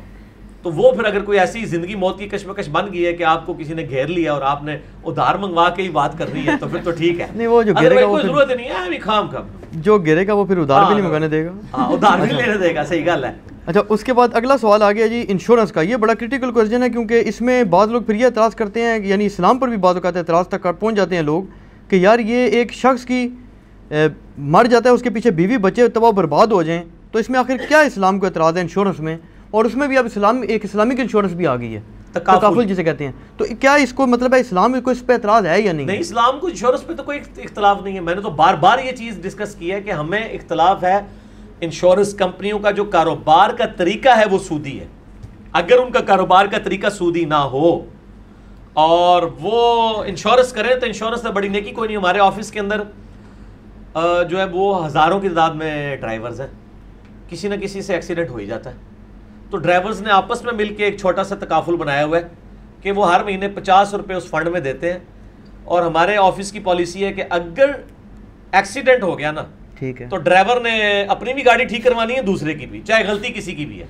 और ये सही है, क्योंकि मैंने देखा है सरकारी ड्राइवर उमूमन बदमाश होते हैं, बड़ी बसों में बैठे उनको परवाह नहीं होती उसी सरकारी है अमूमन, बिल्कुल ऐसे, बाकी बेचारे सहम के चल रहे होते हैं। जब उनके ऊपर ये तलवार लटकेगी ना कि हमने ठीक करवाना है, तो काफ़ी हद तक सहमेंगे। तो इस तरह के जब मामलात होते हैं ना, तो वो फिर वो जो उन्होंने एक फ़ंड कायम किया है उसमें से वो पैसे लेके तो वो गाड़ी को ठीक करवा देते हैं। वो मुश्तरका फ़ंड है, इंश्योरेंस की ही एक फॉर्म है ये। हमें उस सूदी मामलात से है, हम इंश्योरेंस को तो कोई भी नहीं गलत कहता। इंश्योरेंस को गलत इसलिए डायरेक्टली वो कह रहे होते हैं कि वो चूंकि सूदी काम के ऊपर आपसे पैसा लेके सूदी कामों में लगाते हैं, या हुकूमत पे सूद को सूदी कर्जा देते हैं, उससे सूद लेते हैं, उसी में से आपको डिविडेंड दे रहे होते हैं, उससे इख्तलाफ है। असल इशू ये। ठीक, अच्छा, एक भाई ने तजवीज़ दी है जी कि जो कब्र के ऊपर जाकर जो समा का जो अकीदा है ना, एक तो यह दूर से आप करें, तो एक क्या है कि जो कब्र पर खड़े होकर सलाम वगैरह किया जाए ना, इस पर अलग से एक लेक्चर तफसीली रिकॉर्ड कराया हुआ है, तफसीली लेक्चर रिकॉर्ड मसला नंबर 117A और 117B अज़ाबे कब्र के ऊपर, उसमें मैंने ये इस चीज़ को एड्रेस किया है। और एक अलग से क्लिप है, वो माशाल्लाह हज़ारों लाखों लोग देख चुके हैं। क्या मुर्दे भी बोलते और सुनते हैं? तो वो क्लिप उसी में से 117B मसले में से निकला हुआ है। और मसला नंबर 5 हयातुन नबी सल्लल्लाहु अलैहि वसल्लम, उसमें मैंने इसको एड्रेस किया है कि जहाँ जहाँ सुन्नत साबित है हम मानते हैं, जहाँ पे साबित नहीं है धक्के से हमें को मनवा नहीं सकता। अच्छा, ये एक भाई ने अच्छा सवाल किया, प्रैक्टिकल सवाल है, और इसमें एक आध और सवाल अपनी तरफ से थोड़ा सा ऐड कर लेते हैं कि हमारे मुल्क में चीटिंग एक ऐसी चीज़ है कि शायद ही कोई शख्स ऐसा नेक हो जो कहे कि जी मैंने ज़िंदगी में कभी एग्ज़ाम्स में चीटिंग वगैरह नहीं की, तो इस्लाम तो इसकी इजाज़त ज़ाहिर नहीं देता। अब उसी की बेस के ऊपर एक शख्स ने नंबर लिए, उसी की बेस के ऊपर उसको जॉब मिली, उसी की बेस के ऊपर वो कमाई कर रहा है, या फिर इसमें एक और चीज़ ये ऐड कर लें कि बाद हज़रात ये भी कहते हैं कि जी जॉब मिलना भी तकरीबन नामुमकिन है सिवाय सिफारिश के या रिश्वत के, और उसमें फिर आगे प्रमोशन लेना तो सिफारिश के बगैर सवाल ही नहीं पैदा होता। सवाल आपने तो क्या ये पहले सवाल को आप अलग रखें, दूसरे को आप बाद में कीजिएगा, मिक्स हो जाएंगे। ठीक है, तो क्या इन सूरतों में जो है ये फिर क्या किया जाए? हाँ जी, पहली बात तो गया कि अगर किसी ने चीटिंग 100% की हुई है ना जी, अच्छा, कि वो जिस तरह हमारे इंटीरियर सिंध के अंदर हमने सुना है कि वो इस तरह ओपन बुक चला रहे होते हैं मामला 100%, ठीक है, वो मामला तो ज़ाहिर है गलत है। किसी ने कोई एक आध सवाल के ऊपर चीटिंग कर ली है, उसकी वजह से पूरी की पूरी डिग्री तो उसकी ख़त्म नहीं होगी ना। ठीक है, चंद एक छोटी चीज़ों के ऊपर वो आप इल्लम में आता है कि अल्लाह ताला छोटी मोटी चीज़ों को माफ़ कर देगा, लेकिन एक जाली डिग्री आपने ली हुई है, वो डिग्री एग्जिस्ट ही नहीं करती आपकी, या आपने वो 100% जो है वो देख के पेपर दिए हुए हैं, आपने उस क्राइटेरिया को फॉलो ही नहीं किया हुआ, वो तो ज़ाहिर है हराम ही है, उसमें कोई पूछने वाली बात है। दूसरा सिफारिश वाला जी, ये वाला, और रिश्वत वाला, रिश्वत सिर्फ अपने जायज़ काम के लिए दी जा सकती है, और जायज़ काम वो होगा कि जिस काम को करवाते हुए आप किसी दूसरे का हक ना मार रहे हो। मसलन एक बंदे ने बिजली का मीटर लगवाना है, ठीक है, मीटर आपका बुनियादी हक है, आपने अप्लाई किया, क्यू में आपका नंबर भी आ गया, अब उन्होंने मीटर भी आया हुआ है, रोक के रखा हुआ है कि रिश्वत दोगे तो लगाएंगे, तो अब आप किसी को चीट नहीं कर रहे हैं, किसी का हक नहीं मार रहे हैं, वो आपका हक था, और आपको एज ए लार्ज ज़ाट देनी पड़ जाती है, तो वो दिल में यानी उसको बुरा समझते हुए आप दे लें, तो फिर तो ठीक है। लेकिन एक ये है कि क्यू में लोग लगे हुए हैं और आप जनाब 50,000 रुपया दे के पहले ही अपना मीटर लगवा लेते हैं, जिस तरह कई इंडस्ट्रियलिस्ट हैं उन्होंने अपने पूरे ट्रांसफार्मर लादा से लगवाए हुए हैं, बिजली चोरी भी करते हैं, वो मामला अलग है। ठीक है।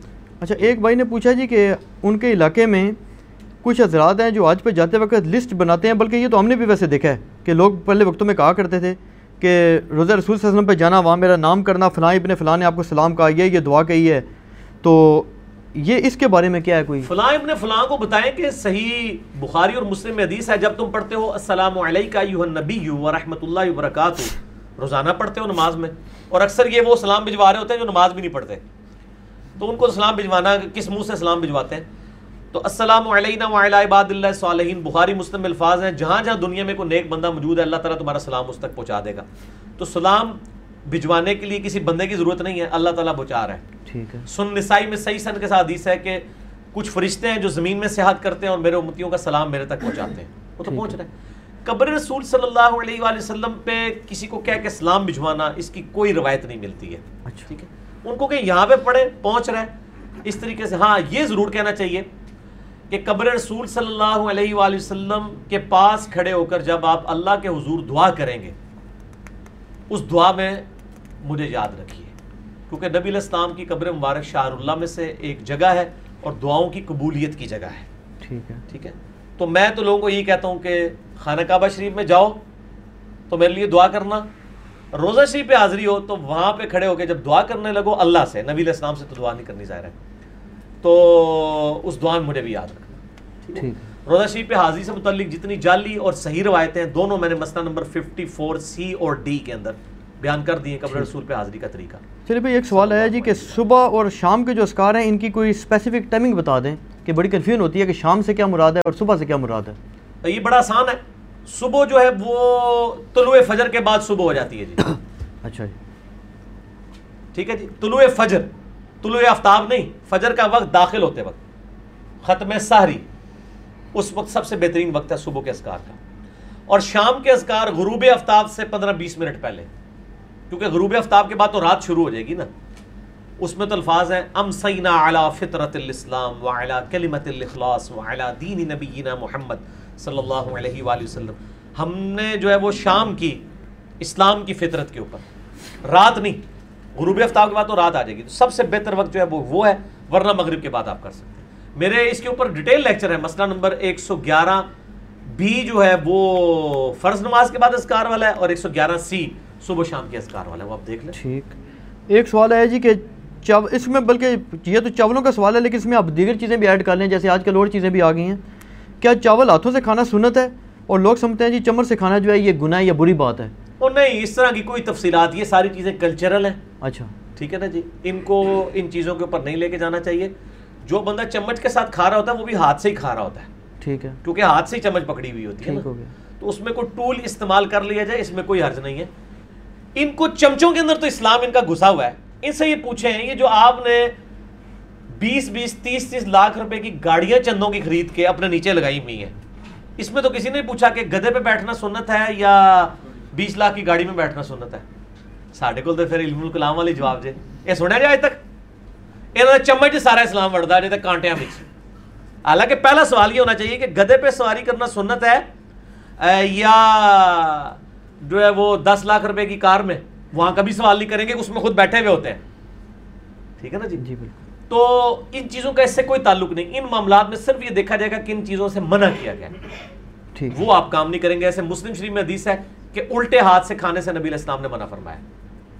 बस आप उल्टे हाथ से नहीं खाएंगे, दाएं हाथ से खाएंगे, चम्मच से खाएं, चाहे कांटे से खाएं, चाहे आप हाथ से तोड़ के खाएं, चाहे मुंह से तोड़ के खाएं, जिस तरीके से। और खाने की चीज़ें भी सब इसमें फिर आ गई ना, पिज़्ज़ा हो गया, बर्गर हो गया। कई लोग कहते हैं जी यहूद व नसारा की डिश है, आप क्यों खा रहे हैं? मैं फिर वही बात करूंगा कि जो लोग कह रहे होते हैं यहूद व नसारा की डिश, उनके हाथ में वो जो महंगे महंगे मोबाइल हैं सैमसंग के और आईफोन, ठीक है, वो इमाम काबा ने बनाया हुआ है। हाँ जी, या वो रायविंड में तैयार हुआ है, या मुल्तान शरीफ में तैयार हुआ है, या बगदाद शरीफ से आया है, या अजमेर शरीफ से आया है, वो भी तो उन्होंने ही बना के दिया ना। बिल्कुल। तो उस पर तो कभी इन्होंने सवाल नहीं किया। तो बर्गर के ऊपर इनका इशारा आ जाता है। इनको कहे कि ये जो आप बाकी चीज़ें खा रहे हैं, बिरयानी हो गई है, बाकी चीज़ें हो गई हैं, ये को नबी अलैहिस्सलाम ने तो नहीं आपको तरीका इसका सिखाया हुआ। ठीक है ना। तो ये सारी नहीं गैर इल्मी बातें इनकी। अच्छा, एक आया जी कि बस हलाल चीज़ होनी चाहिए। ठीक है जी। कुरान किसी गैर मुस्लिम को पढ़ने के लिए दिया जा सकता है, क्योंकि वो तो ज़ाहिर नजस है, गैर मुस्लिम तो नापाक है। अच्छा, और मुसलमान? मुसलमान तो पाक हो तो सकता है। किस फिरके का हो तो पाक है? मेरा तो सवाल फिर यही होगा ना। क्या बरेलवी कहते हैं कि अहले हदीस पाक मुसलमान है? शाह जी बोलो ना। ये तो नहीं कहते नहीं। हाँ, क्या अहले हदीस कहते हैं कि बरेलवी पाक मुसलमान है? क्या कहते हैं सुन्नी कहते हैं कि शिया पाक मुसलमान है? शिया। तो ये तो सवाल ही पुराने हो गए। ये इंजीनियर साहब के मैदान अमल में उतरने से पुराने सवाल थे। ਹੁਣ मसला ही खराब हो गया है, ਹੁਣ सवालों ਨੂੰ बदलना पैना है। ठीक है, नेट सीसीस वाला कोई चक्कर नहीं है। ये गैर मुस्लिम को आप, मेरा इस पे यूट्यूब पे क्लिप है, गैर मुस्लिम को कुरान पढ़ने के लिए दे सकते हैं, और इसमें बाज़ उलमा ने का तर्जुमा दें, अरबी ना दें, बिल्कुल गलत है। गैर मुस्लिम को आप कुरान पाक ना दें, बेशक कोई मसला नहीं, वो नेट से डाउनलोड करके पढ़ लेगा। मुसीबत केड़ी है, इन्होंने कहा बेहरमती हो जाएगी, बेहरमती करने वास्ते उन्होंने तुहाडे को लेना जरूरी है, मार्केट में जाके लै नहीं सकता। सवाल ही सारे जाली थे। क्या तो मेरा आप यूट्यूब पे लिखे, क्या नॉन मुस्लिम को सलाम कर सकते हैं, क्या नॉन मुस्लिम को कुरान दे सकते हैं, मेरा क्लिप खुल जाएगा। मैंने इल्मी दलाइल दी है। अली भाई वो जो बात फिर है कि इसको अपना वजू के बगैर हाथ ना लगाओ, कुरान पाक में कहीं नहीं लिखा वजू के बगैर हाथ ना लगाओ, ये तो उलमा ने तर्जुमा किया है। कुरान में लिखा है ला यमस्सुहु इल्ला, मैंने इसलिए लिखा, मेरा क्लिप देखें, उसमें मैंने ये बातें की हैं। ठीक है, ला यमस्सुहु इल्लल मुतहरून। अल्लाह ताला ने कहा, ये काफिर कहते थे कि ये जिन्नात ने कुरान नाजिल किया, अल्लाह ताला फरमाता है ये फरिश्तों ने नाजिल किया है। अच्छा, कुरान उस जगह पे है फी किताब मकनून, फी किताब मकनून ला यमस्सुहु इल्लल मुतहरून तंजीलुम मिर रब्बिल आलमीन। ठीक है, ये लोहे महफूज से अल्लाह ने उतारा है, वहां पे कोई नापाक रूह नहीं जा सकती है, वहां पे फरिश्ते पाकीज़ा जाते हैं। अच्छा, बाकी जो इसके तो अच्छा, ये जो हाफ़िज़ कुरान है जी, उसके तो सीने में कुरान होता है, सीने में, तो आप उसको टॉयलेट में क्यों जाने देते हैं? आपके मोबाइल के अंदर कुरान होता है, तो आप बाहर रख के जाया करें, ताकि हर दफा हर नमाज नवा मोबाइल खरीदो। ये बात तवीज़ के बारे में भी लोग पूछते हैं कि जी उतार के जाना चाहिए। बस छोड़ दो। ठीक है। अच्छा, ये जो दीगर जो मुतबरक किस्म की मुसलमानों की स्पेसिफिक चीज़ें हैं, जैसे ये अब जमजम हो गया, खजूरें वगैरह लाते हैं, ये भी उनको दी जा सकती हैं? किनको, क्यों नहीं दे दो, वो अल्लाह ने रिस्क पैदा किया मेरे भाई। ठीक है, और मैं आपको बताऊं, ये तो उनकी मेहरबानी, ये आपको वो खिला रहे हैं। इस वक्त तस्बीहें हैं ऐडी तुसी टोपियां पाई ने चाइना से आ रही सर, चाइना दी, और चाइना वाले ते अल्लाह नूं नहीं जे मंदे, एथियस जे जी।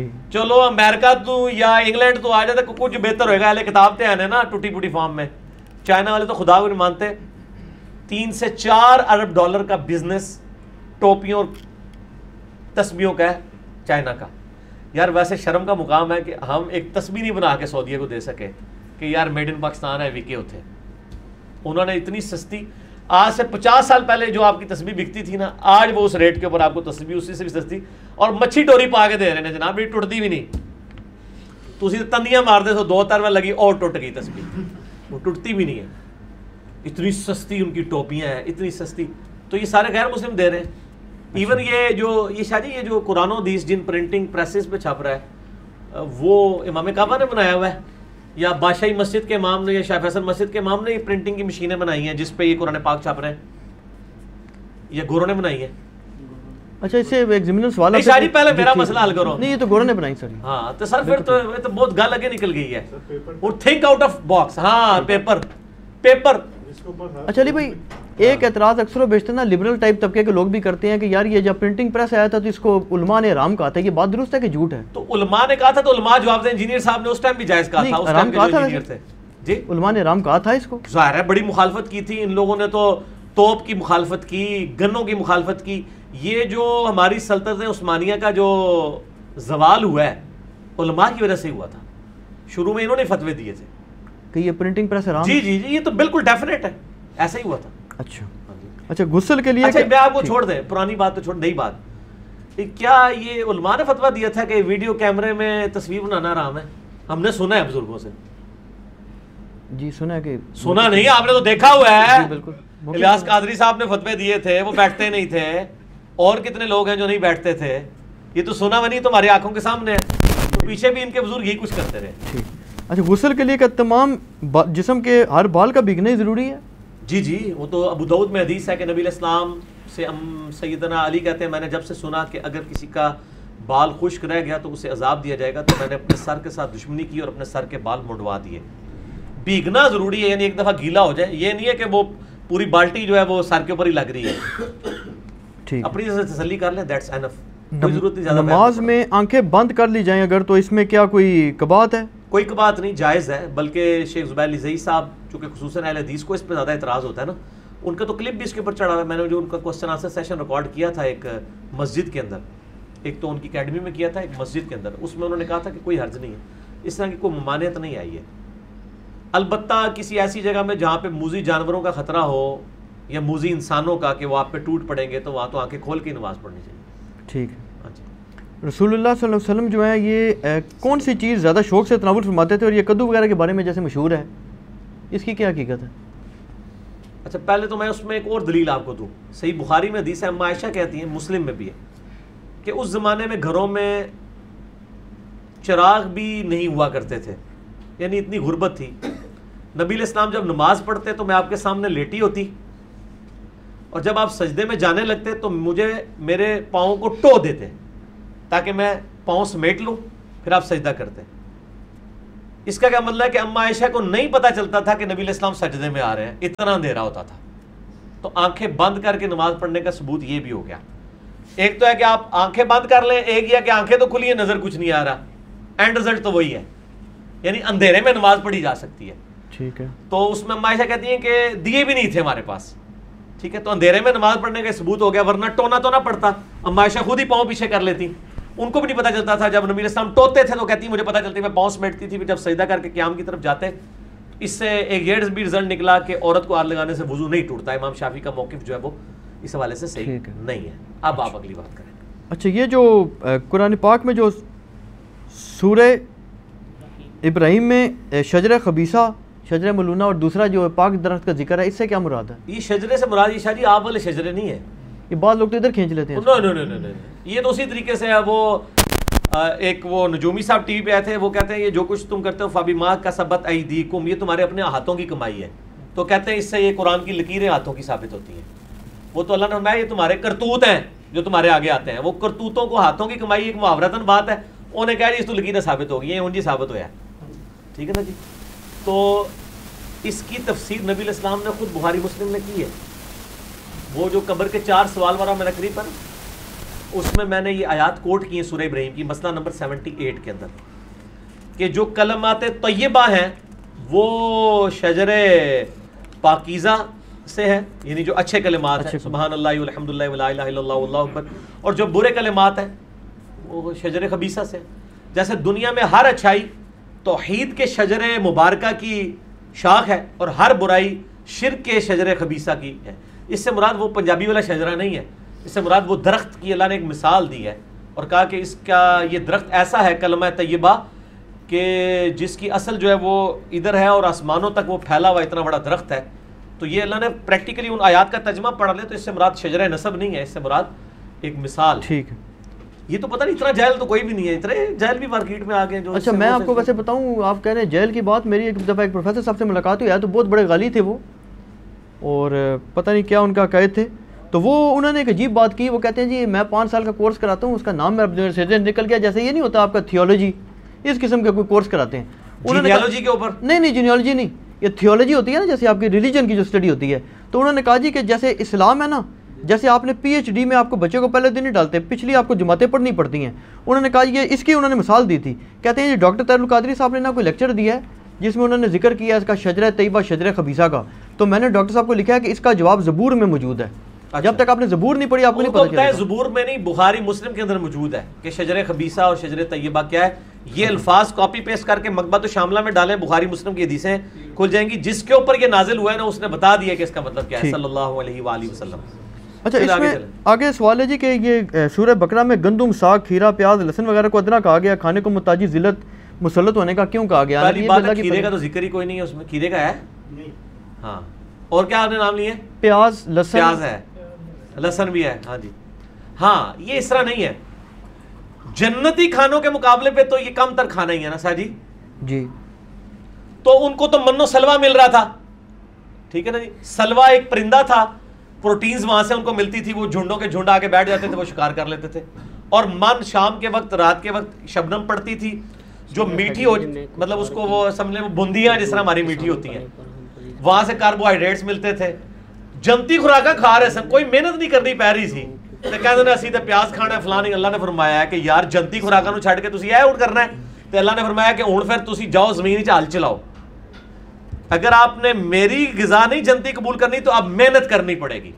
तो मन्नो सलवा को उन्होंने छोड़ा। अल्लाह ने जन्नत के मुकाबले में उसे कहा हकीर तक, ठीक है। ये यानी वो खाना हकीर नहीं है, कंपैरेटिवली विद रिस्पेक्ट टू जन्नत। मन्नो सलवा के मुकाबले पे तो हकीरतर है। हम भी कहते हैं कि जन्नत के मुकाबले पे दुनिया की हर नेमत हकीर है, ठीक है ना। और यहां पे मैं एक और बात कर दूं, वो शेर लिखा है इलियास कादरी साहब ने, खुदा गर क़यामत में फरमाए मांगो, लगाएंगे दीवाने नारा मदीना। वो कहते हैं कि हमसे क़यामत के दिन अल्लाह ने पूछा ना कि भाई क्या चाहिए है, तो हम जन्नत नहीं मांगेंगे, हम मदीना मांगेंगे। इसका जवाब गुलाम सूद सईदी साहब ने बड़ा प्यारा दिया है। उन्होंने कहा हजरत साहब क़यामत वाले दिन तो नबी इस्लाम ने जाना है जन्नत में, तो हमने मदीने में आके क्या लेना है? हाय हाय हाय हाय। ओ यार मदीना मदीना इसलिए था कि नबी इस्लाम है, जो तू दूल्हा ही उसे टुर गया है तो मदीना का स्टेटस वही हो गया जो बाकी शहरों का है। तो खुदा अगर क़यामत में फरमाए मांगो तो हम तो नारा लगाएंगे हमें जन्नतुल फिरदौस में नबी इस्लाम का पड़ोस चाहिए, मदीना शरीफ नहीं चाहिए। ठीक है, मदीना शरीफ दुनिया में आप मांगे कि मदीने में मौत मिले, जो मुस्लिम में हदीस है जो मदीने में मरेगा उसकी शफात मैं करूंगा। तो तिरमिज़ी में हदीस है मदीने में मौत मांगो। सही बुखारी में हज़रत उमर की दुआ है, अल्लाह मुझे मदीने में मौत देना और शहादत की मौत, और दोनों दुआएं हज़रत उमर की कबूल हुई हैं। ठीक है ना, दुनिया में तो हम मदीना मांगेंगे लेकिन मरने के बाद तो जन्नतुल फिरदौस मांगनी है। ठीक हो, और दुनिया में भी आखिरत के लिए जन्नत ही मांगनी है। ठीक हो गया। अच्छा, एक सवाल है जिसकी कुछ समझ नहीं आई कि कौम सबा को अल्लाह ताला ने क्यों तबाह किया था, हालांकि शैतान को उन पर कोई इख्तिदार ना था। कौम सबा को, ये मलका सबा वाली कौम जो है, ये एक हिस्टोरिकल क्वेश्चन है। वो शिरक तो करते थे ना, वो सूरज की पूजा नहीं करते थे। कुरान पाक में आया, वो हुदूद कहता है कि मैंने देखा है कि वो सूरज को पूजते हैं, अल्लाह की पूजा करते हैं। मुशरिक तो थे ना। किन बंदों की दुआ कबूल नहीं होती? ये सवाल है जी, सवाल है। हर मुसलमान की दुआ कबूल होती है किसी न किसी फॉर्म में। जामिया तिरमिज़ी और मुस्नद अहमद में हदीस है कि या तो जो मांगा जाता है वही दे दिया जाता है, या उसके बदले कोई तकलीफ दूर कर दी जाती है, क़यामत के दिन तक के लिए उसको स्टोर कर दिया जाता है। ठीक है, तो मेरा दुआ के ऊपर भी यानी एक मसला 82 रिकॉर्डेड है, उसमें मैंने ये सारी हदीसें बताई हैं। बहरहाल सही मुस्लिम में हदीस है कि एक शख्स दूर दराज का सफ़र करके आता है, हाथ लंबे करके कहता है या रब या रब या रब, और दुआ करता है। हालांकि वो हराम की ग़िज़ा से परवान चढ़ा होता है, उसके कपड़े हराम के होते हैं, उसका खाना पीना हराम का होता है। अल्लाह ताला ऐसे शख्स की दुआ क्यों कर कबूल करेगा? तो रिज़्क़ हराम वाला मामला है। इसी तरीके से जामिया सही मुस्लिम में हदीस है कि जो किसी नजूमी के पास फाल निकलवाने के लिए गया 40 दिन तक अल्लाह ताला उसकी कोई नमाज कबूल नहीं करेगा। जब नमाज ही कबूल नहीं करेगा तो दुआ भी कबूल नहीं करेगा। ठीक। अच्छा, एक सवाल है जी कि धोखेबाज बंदा हो, कोई भी किसी किस्म का फ्रॉड वगैरह करता हो, तो उसके पीछे नमाज हो जाती है? फांसी की है ना। ये जो सवाल खुद कर रहा है ना, उसको कहेंगे तू कुरान के ऊपर हलफ दे कि तूने कभी किसी के साथ फ्रॉड नहीं किया, तो फिर तुझे कहेंगे तू घर पढ़ ले। यानी हम लोग आइडियल की तलाश। हमारे यहाँ पे भी वो सियासतदानों के खिलाफ इतनी इतनी बड़ी बातें लोग कर रहे होते हैं, जी फलाना चोर, फलाना है, फलाना है। मैं ये कहता हूँ यार आप क्या हो? तो आप में से ही वो है ना, जिस तरह वो एक लड़का फेल हो जाता है ना, तो उसका बाप कहता है कि बेटा तू क्यों फेल हुआ? वो कहता है जी अब्बा जी वो जो आपका फलाना दोस्त है उसका बेटा भी फेल हो गया। वो कहता है पुत्र तू क्यों फेल होया? वो कहता है अब्बा जी जो फलाना थोड़ा दोस्त है उसका बेटा भी फेल हो गया।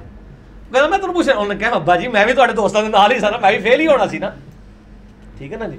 तो जब हम खुद ही यही कुछ हैं तो हमारे ऊपर भी वही लोग ही आएंगे ना।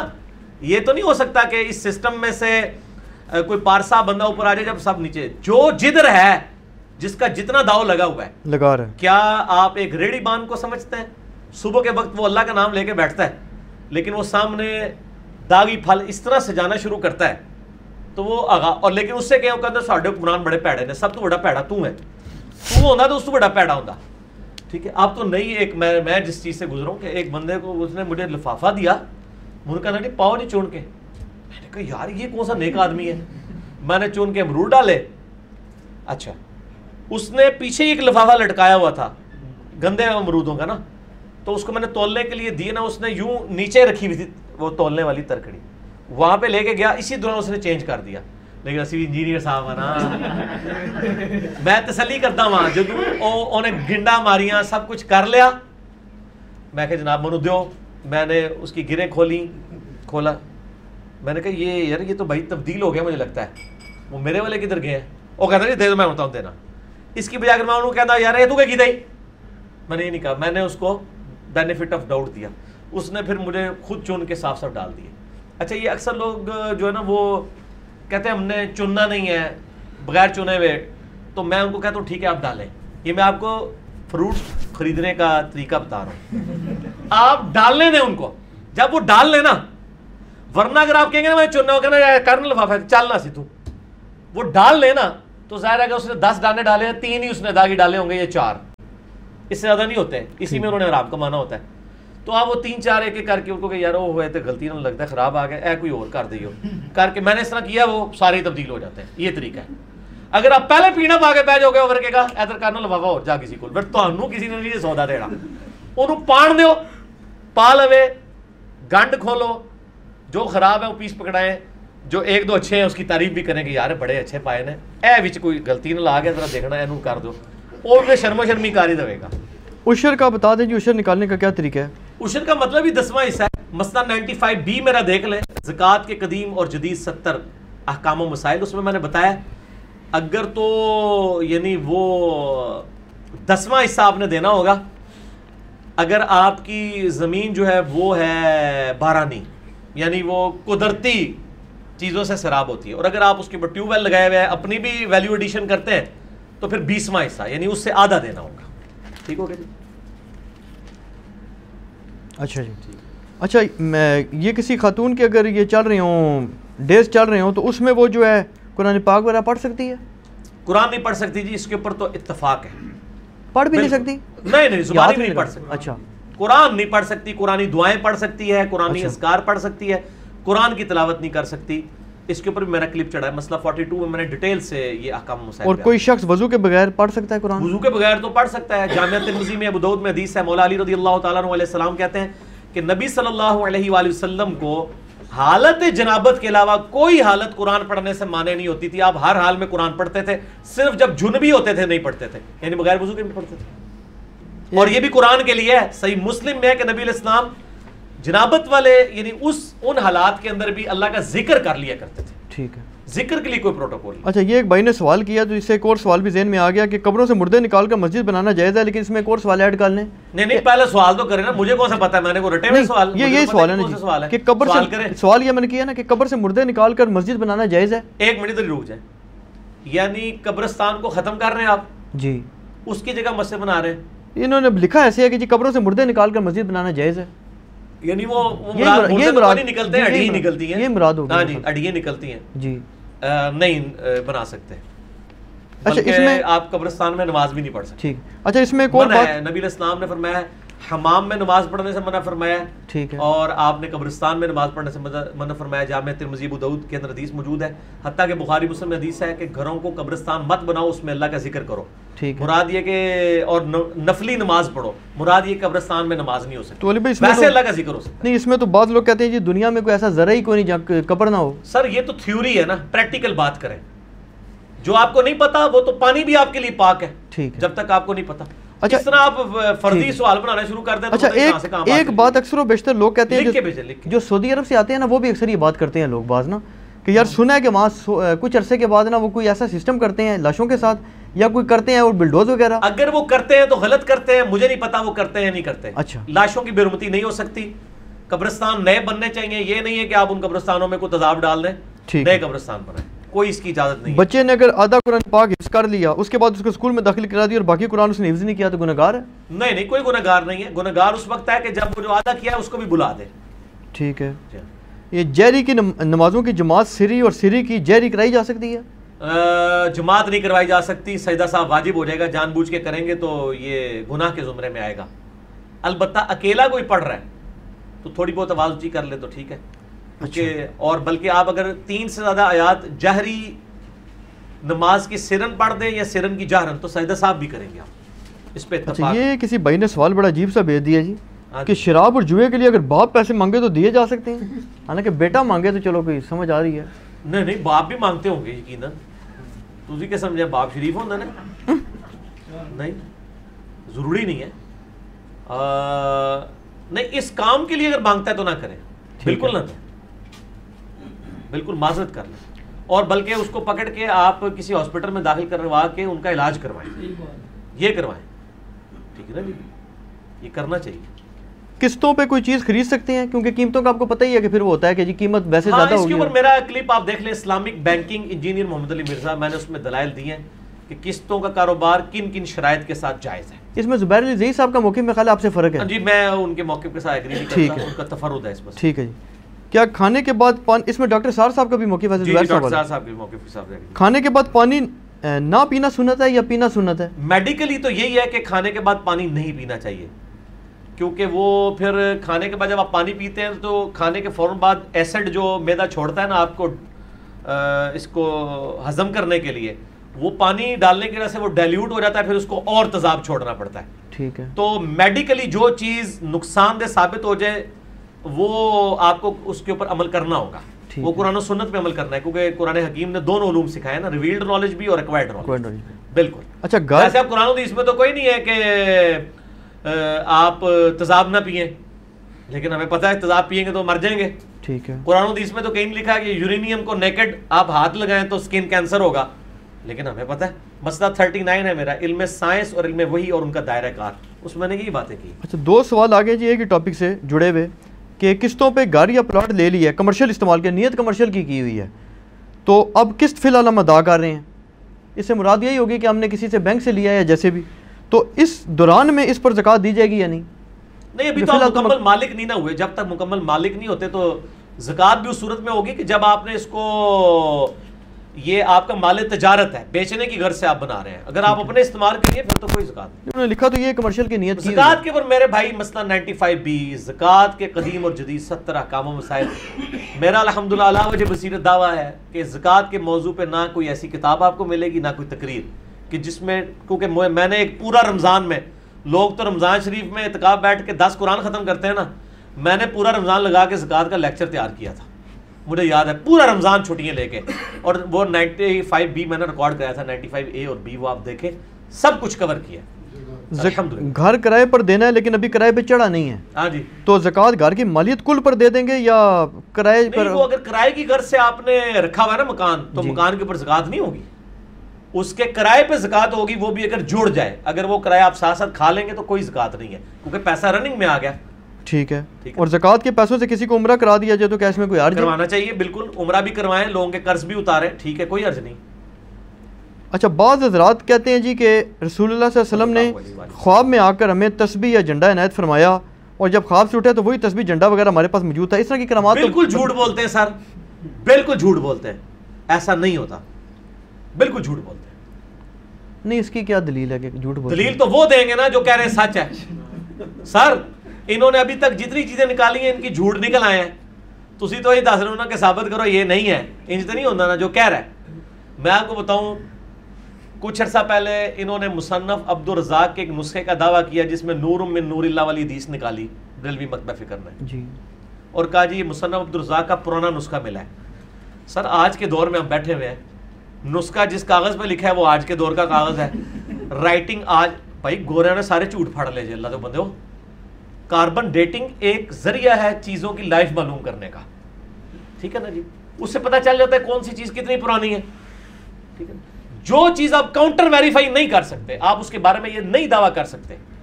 इशा नेमतुल्लाह वली की कहते हैं जी उन्होंने ये प्रेडिक्शन, सर इस तरह नहीं होता।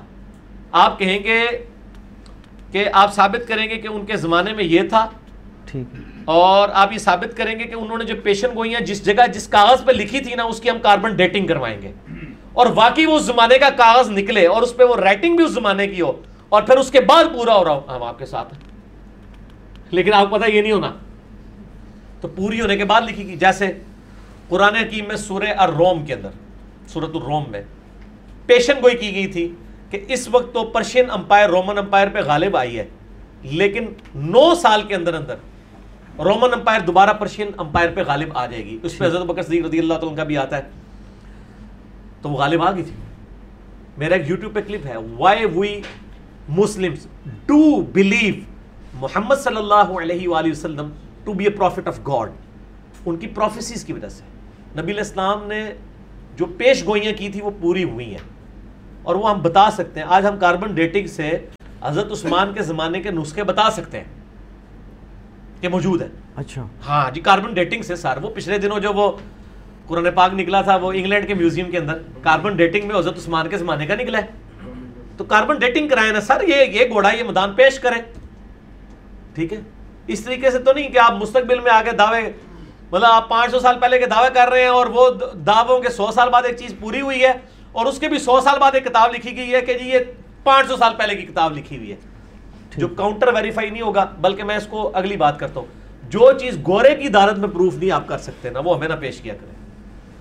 हमें या किताबो सुन्नत की दलील पेश करें, और अगर इल्मी बात हमसे करनी है टेक्निकल ग्राउंड्स पे तो गोरे की दारत में लेके जाए। इंशाल्लाह पहली पेशी ही थोड़ा कलमा खारिज हो जाएगा, दूसरी पेशी नहीं लगेगी। एक सवाल और है जी कि आप कहते हैं कि किसी कलमा गो की तकफीर ना करें, जबकि हदीस तो कुछ और बता रही है कि 73 फ़िरके जन्मी हैं, 72 जन्मी है और एक फ़िरका खाली है। और उसमें दूसरी बात यह है कि ये भी हदीस मिलती है कि जब एक मुसलमान दूसरे को काफिर कहता है तो उनमें से एक काफिर हो जाता है, तो फिर ये काफिर तो कोई ना कोई हो ही गया। हाँ, पहली बात तो ये है कि वो जो 73 फ़िरकों वाली हदीस में ये नहीं लिखा कि 72 काफिर हैं और एक जो है मुसलमान है, दोस्ती कहा गया। दोस्ती, वो तो मुसलमान भी तो दोज़ख में जाएंगे। अल्टीमेटली जो कलमा गो है वो अज़ाब भुगत के जन्नत में चला जाएगा। 73 फ़िरकों में मेरी आपके साथ एक डिस्कशन है, लाखों लोगों ने वो वीडियो देखी है। 73 फ़िरकों वाली हदीस 73 डिजिट में फ़िरकों वाली हदीस यूट्यूब पे लिखे, इंशाल्लाह हमारा क्लिप टॉप पे आएगा। उसमें मैंने सारी डिस्कशन की है। तकफीर तो बहुत बड़ा हुक्म है, आप किसी को इस्लाम से बाहर निकाल रहे हैं। ये तो जो निकाल रहे हैं हम उनसे पूछते हैं ना, ये हमें उनसे पूछना चाहिए। हम तो किसी को निकाल ही नहीं रहे, इसलिए हमें टेंशन ही कोई नहीं है। हम तो कहते हैं तकफीर उसकी करेंगे, एक तो अहले सुन्नत का ऑफ शूट कादियानियत है, दूसरा अहले तशय्युअ का ऑफ शूट नुसैरी है। ठीक है, ठीक है, उनकी भी तकफीर करते हैं हम, उनको मारने पीटने के कायल नहीं है, इल्मी तरीके से उनके दलाइल से रद्द करेंगे उनका। अच्छा, एक भाई ने कहा जी कि हदीस में आता है कि जिस घर में कुत्ता होगा वहाँ फरिश्ते नहीं आ सकते, जबकि गामदी साहब फरमाते हैं कि कुत्ता गैर जरूरी बांध कर रखने से मना किया गया था, तकलीफ ना हो। हदीस शरीफ में आता है और गामदी साहब फरमाते हैं, फर्क देखा है? हाँ जी, फरमाया। तो वो कहते हैं जी कि एक तरफ मतलब कुत्ता रखने की भी इजाजत है और फिर साथ ये फरिश्ते नहीं दाखिल हो रही है, क्या कंसेप्ट है? हाँ, कुत्ता अगर हिफाजत की नीयत और शिकार के अलावा रखा जाए तो उस पर वो वाला रूल अप्लाई होता है। अल्लाह की शरीयत है कि अल्लाह ने कहा इन दो चीज़ों की वजह से जायज़ है, और इसके अलावा अगर करोगे तो तुम पे वो वाली कदगन लग जाएगी। ठीक है, ठीक है। अच्छा, अल्लाह ताला ने रूल्स बना दिए ना। एक जगह आपने फरमाया था कि गाना सुनना हराम नहीं है, मगर एक हदीस में है कि मैं बुखारी में है कि गाना सईदा आयशा से नबी अलैहिस्सलाम फरमाया कि गाने वाली भी साथ भेजनी, जबकि एक हदीस में आता है कि मैं साजों को खत्म करने और बांसुरी की आवाज सुनने कानों में। दो चीजें कंपेयर कर दी, सवाल गंदम जवाब चना। बात गाने की कर रहे हैं और आप बात म्यूजिक की, ये साथ ही आ गया ना जी। सर गाने की बात हुई है ना। अच्छा, हाँ, गाने का मैंने कहा ना, मैंने म्यूजिक को नहीं कहीं कहा, गाने की लफ्ज इस्तेमाल। मैं आज भी कहता हूँ गाना जायज़ है, बुखारी में मौजूद है। रहा म्यूजिक तो उसके ऊपर ज़ाहिर इख्तलाफ है, म्यूजिक से तो बचना चाहिए, सिर्फ गाने की बात करें। मतलब म्यूजिक के बगैर जायज़ है? सर जाहिर है, मैंने डिटेल बताया, मेरे गानों के ऊपर क्लिप रिकॉर्डेड है। अल्फाज तो देखे एक नुक्ते से मारा मुझे नहीं मान जाता है। ज़कात का मिज़ान चांदी है या सोना? सोना ही है जी, क्योंकि हमले आज़ा को मुतालबा पर अदा करेगा नोट के ऊपर, वो सोने की इक्विवेलेंट करेंसी होती है। मसला 95B में मैंने बताया ये। जिन कब्रिस्तानों के अंदर मसाजिद हैं उनमें नमाज पढ़ना जायज़ है या हराम है? कब्रिस्तान की अगर कब्र के ऊपर मस्जिद बनी हुई है ना तो वहां तो नमाज नहीं होगी। अगर कब्रिस्तान के साइड पे मस्जिद बनी हुई है कब्रों के साथ, और मस्जिद के अंदर कब्रें नहीं है कि सामने कब्र आ रही हो, तो फिर नमाज जायज़ है। अच्छा, एक अली भाई, मैं अभी आपसे जो क्वेश्चन करूंगा इस पर तो मैं आपसे रिक्वेस्ट करूंगा कि आप माशाल्लाह पढ़े लिखे बंदे हैं, तो आप इसकी इंग्लिश डबिंग करा के ना लाजमी चढ़ा देंगे। सवाल बड़ा परेशान कौन है, ये कहें अपना इंटरनेशनल लेवल के फिज़िक्स के प्रोफेसर हैं और मुलीद हैं, ये स्टीफन हॉकिंग वगैरह इसके लेवल के ही हैं। तो उन्होंने एक एतराज़ उठाया, ये इनका नाम मेरे ध्यान से निकला, नील डी ग्रास टाइसन नाम है। अच्छा, वो वैसे ज़ुबान के भी बहुत तेज़ है, चर्ब ज़ुबान है, बहुत ज़्यादा, ये रिचर्ड डॉकिंस से भी ज़्यादा चर्ब ज़ुबान है। तो उन्होंने लेक्चर दिया, वो कहते हैं जी कि उनसे पूछा गया, वो कहते हैं जी मैं तो एग्नोस्टिक हूँ, यानी कि मैं दैरिया नहीं हूँ, मैं एग्नोस्टिक हूँ, कि मैं इस चीज़ में पढ़ना ही नहीं चाहता। उन्होंने कहा लेकिन बहरहाल जी मेरे उन्होंने कहा जी आप क्यों नहीं खुदा को मान लेते? उन्होंने कहा जी मैं खुदा को कैसे मान लूँ कि जो खुदा के बारे में तसव्वुर, कोई भी मज़हब हो, इस्लाम पे नहीं अटैक किया उन्होंने कहा जी कोई भी मज़हब हो, उनकी दो तो बातें हैं ना, एक ये है वो कहेंगे जी खुदा जो है वो ऑल नोइंग है, दूसरा ये है कि लविंग है, तीसरा ये है कि मर्सीफुल है और वो सारी खूबियाँ हैं। वो कहते हैं जी ये जबकि मैं साइंस पे जब देखता हूँ ना तो मुझे ये नज़र आता है कि ये जो कुदरत है ना वो हर वक्त हमें तबाह बर्बाद करने की कोशिश में है। कैटास्ट्रॉफीज आ रही हैं, वल्केनोज आ रही हैं, वो कहते हैं जी एक से बच गए तो बीमारियाँ आ रही हैं, एपिडेमिक्स आ रही हैं, बच्चे डिसेबल्ड पैदा हो रहे हैं जिनका कोई कसूर नहीं। वो कहते हैं जी इसका जवाब जब मैं किसी भी मज़हब के पैरोकारों से मांगता हूँ ना तो वो ज़ाहिर वो ईसाइयों से मांगते होंगे, तो वो मुझे कहते हैं जी कि इसका जवाब ये है कि खुदा की इसमें ज़रूर कोई मसलियत होगी। तो कहते हैं मैं उनको फिर ये जवाब देता हूँ कि फिर आप ये ना कहें कि आप खुदा को जानते हैं, आप ये कहें कि यार God works in mysterious ways which we do not even know. तो कहते हैं वो कहते हैं फिर मैं ऐसी खुदा को कैसे मान लूँ कि जब आप ये क्यों दावा करते? वो कहते हैं मैं उनको कहता हूँ जी आप फिर मुझे ये ना कहें कि खुदा को मानो, आप कहें जी हमें खुद नहीं पता खुदा का, आप मान लो। नहीं, देखें, इसका पहली बात यह कि मेरा आपके साथ ये क्लिप रिकॉर्डेड मौजूद था। ये आखिरी सवाल है जी। अच्छा, नॉन मुस्लिम्स के क्वेश्चंस और एथियस्ट के question, engineer Mohammad Ali Mirza, 40 minute का मेरा वो क्लिप आपके साथ रिकॉर्डेड है। मैंने उसमें ये सारी बातें की। पहली बात है, मुसलमानों का कहीं दावा नहीं है कि गॉड इज ऑल लविंग, हम तो ये दावा ही नहीं करते। ठीक है, ये तो खुदा के बारे में हमारा दावा ही नहीं है, ये क्रिश्चियनिटी ने ये बात की है। मैं उसूली बात करता हूं कि अगर आप दुनिया को आखिरत के बगैर समझेंगे तो जो हमारे मुखालफीन का मुकदमा है वो मजबूत है, और हम किसी बात का जवाब नहीं देते, जवाब के बगैर ही कहते हैं कि उनके एतराज़ात बिल्कुल ठीक है और हम उनके साथ हैं। लेकिन हमारा मुकदमा आखिरत के साथ जुड़ा हुआ है। हम दुनिया को एक हिस्सा समझते हैं, एक होल लाइफ का एक पोर्शन। आखिरत के साथ जब इसको मैच करेंगे तो बिल्कुल फिट इन है कि अल्लाह ताला बगैर आजमाइश के किस तरह किसी को जांचे, और अगर बगैर आजमाइश के अपने इल्म की बुनियाद पर जांच के फेंक जाए तो आपने गिला करना है कि या अल्लाह मनु एक बार मौका तो देना तकता मैं कितना नेक सा। अल्लाह ताला आपको मौका दे रहा है, सर्कमस्टांसिस से गुजार के आजमा रहा है। आखिरत के साथ दुनिया को समझेंगे फिर समझ आएगी आखिरत। ये तो हूद भाई ने भी बातें की थी कामदी साहब के साथ, वो पड़ा हुआ है क्लिप यूट्यूब के ऊपर। कामदी साहब ने बड़े इंटेलेक्चुअल वे में इन चीज़ों के जवाब दिए, कोई पुराने नए एतराज़ात नहीं है, बहुत पुराने एतराज़ात हैं। खुदा को तो छोड़ दें, ये जो बंदा ये बात कर रहा है उसको कहो कि क्या तुम फिजिक्स की सारी ब्रांचेस को जानते हो, तो वो क्या दावा कर सकता है सारी ब्रांचेस के हर चीज को? ये तो आइंस्टाइन भी नहीं कह सकता। तो क्या इसकी बुनियाद पर उसने फिजिक्स के एज ए इल्म होने का इनकार कर दिया, इस सब्जेक्ट का इनकार कर दिया? वो कहेगा सब्जेक्ट को मैं मानता हूं, मेरी एक्सपर्टीज इतनी तक है। तो जो मखलूकात पे आपकी एक्सपर्टीज इतनी तक है, जो खालिक है, जिसका इतना डाइवर्सिफाइड नॉलेज है, उसकी हर चीज के बारे में आपको नॉलेज होना क्यों जरूरी है? आपको तो दुनिया में कई चीजों का नॉलेज नहीं है, तो आप इसकी बुनियाद पे उस पूरे इल्म का तो इनकार नहीं कर रहे, तो खुदा का इनकार क्यों कर रहे हैं लॉजिकली स्पीकिंग? तो बाकी अल्लाह इसका पाबंद तो नहीं है कि वो आपको अपने सारे फैसलों के बारे में करे। आप अपने कई फैसले अपनी औलाद से नहीं डिस्कस कर सकते, आप अगर बॉस हैं तो अपने सबऑर्डिनेट से नहीं डिस्कस कर सकते। तो दुनिया में अल्लाह ताला ने इसलिए तो नहीं कि उसने अपने सारे मामला लोगों से डिस्कस है। और इसी चीज़ को एड्रेस करता है वो किस्सा खिजर और मूसा अलैहिस्सलाम, वो बेसिकली इसी चीज़ के ऊपर है कि बज़ाहिर जो कुछ हो रहा होता है हमें बाज़ का क्रूशियल भी लग रहा होता है कि एक बच्चे की गर्दन मुड़ गई, बचपन में यतीम हो गया। अल्लाह ये फैसला क्यों कर रहा होता है? तकदीर के फैसले अल्लाह ताला ने हर बंदे को आजमाना है, किसी को औलाद दे के, किसी से ले के, किसी को दौलत दे के, किसी से ले के। उसने हज़ारों टेस्ट हर बंदे के लिए मुख्तलिफ रखे हुए हैं। ठीक है, दुनिया में कितने नेक इंसान हैं जो कत्ल हो गए हैं और कितने बदमाश हैं जो इस तरह ज़िंदगी गुजारते रहे। अगर आखिरत ना हो तो वाकई उनका एतराज़ ठीक है, ये तो बड़ा जुल्म का निज़ाम है। लेकिन अगर आखिरत हो कि वो दुनिया में कत्ल हो के आखिरत की अरबों साल की ज़िंदगी उनको मिल गई है, तो वो उनसे ही पूछ ले, वो कहेंगे यार असी चंगे रह गए थे। जब वो खुद कह रहे हैं कि हम अच्छे रह गए हैं, हुसैन अलैहिस्सलाम उनके साथी कहेंगे हम अच्छे रह गए हैं, तो आप क्यों उनकी तरफ से वकालत करते हैं? ठीक हो गया जी? तो पूरे मुकदमे को समझें। ठीक है जी, मेरे ख्याल है इसको कंक्लूड करते हैं, तो इंशाअल्लाह हम नमाज़ों को जमा करते हैं। अल्लाह ताला से दुआ है जो हक बात मैंने कही अल्लाह ताला हमारे दिलों में रासिक फरमाए। अगर जिस बात में मेरे मुंह से गलत बात निकल गई तो अल्लाह ताला हमारे दिलों से माफ़ कर दे। सुब्हानक अल्लाहुम्मा व बिहम्दिका अशहदु अल्ला इलाहा इल्ला अंता अस्तगफिरुका व अतूबु इलैक व मा अलैना इल्लल बलागुल मुबीन। जज़ाकुमुल्लाहु खैरन व अहसन।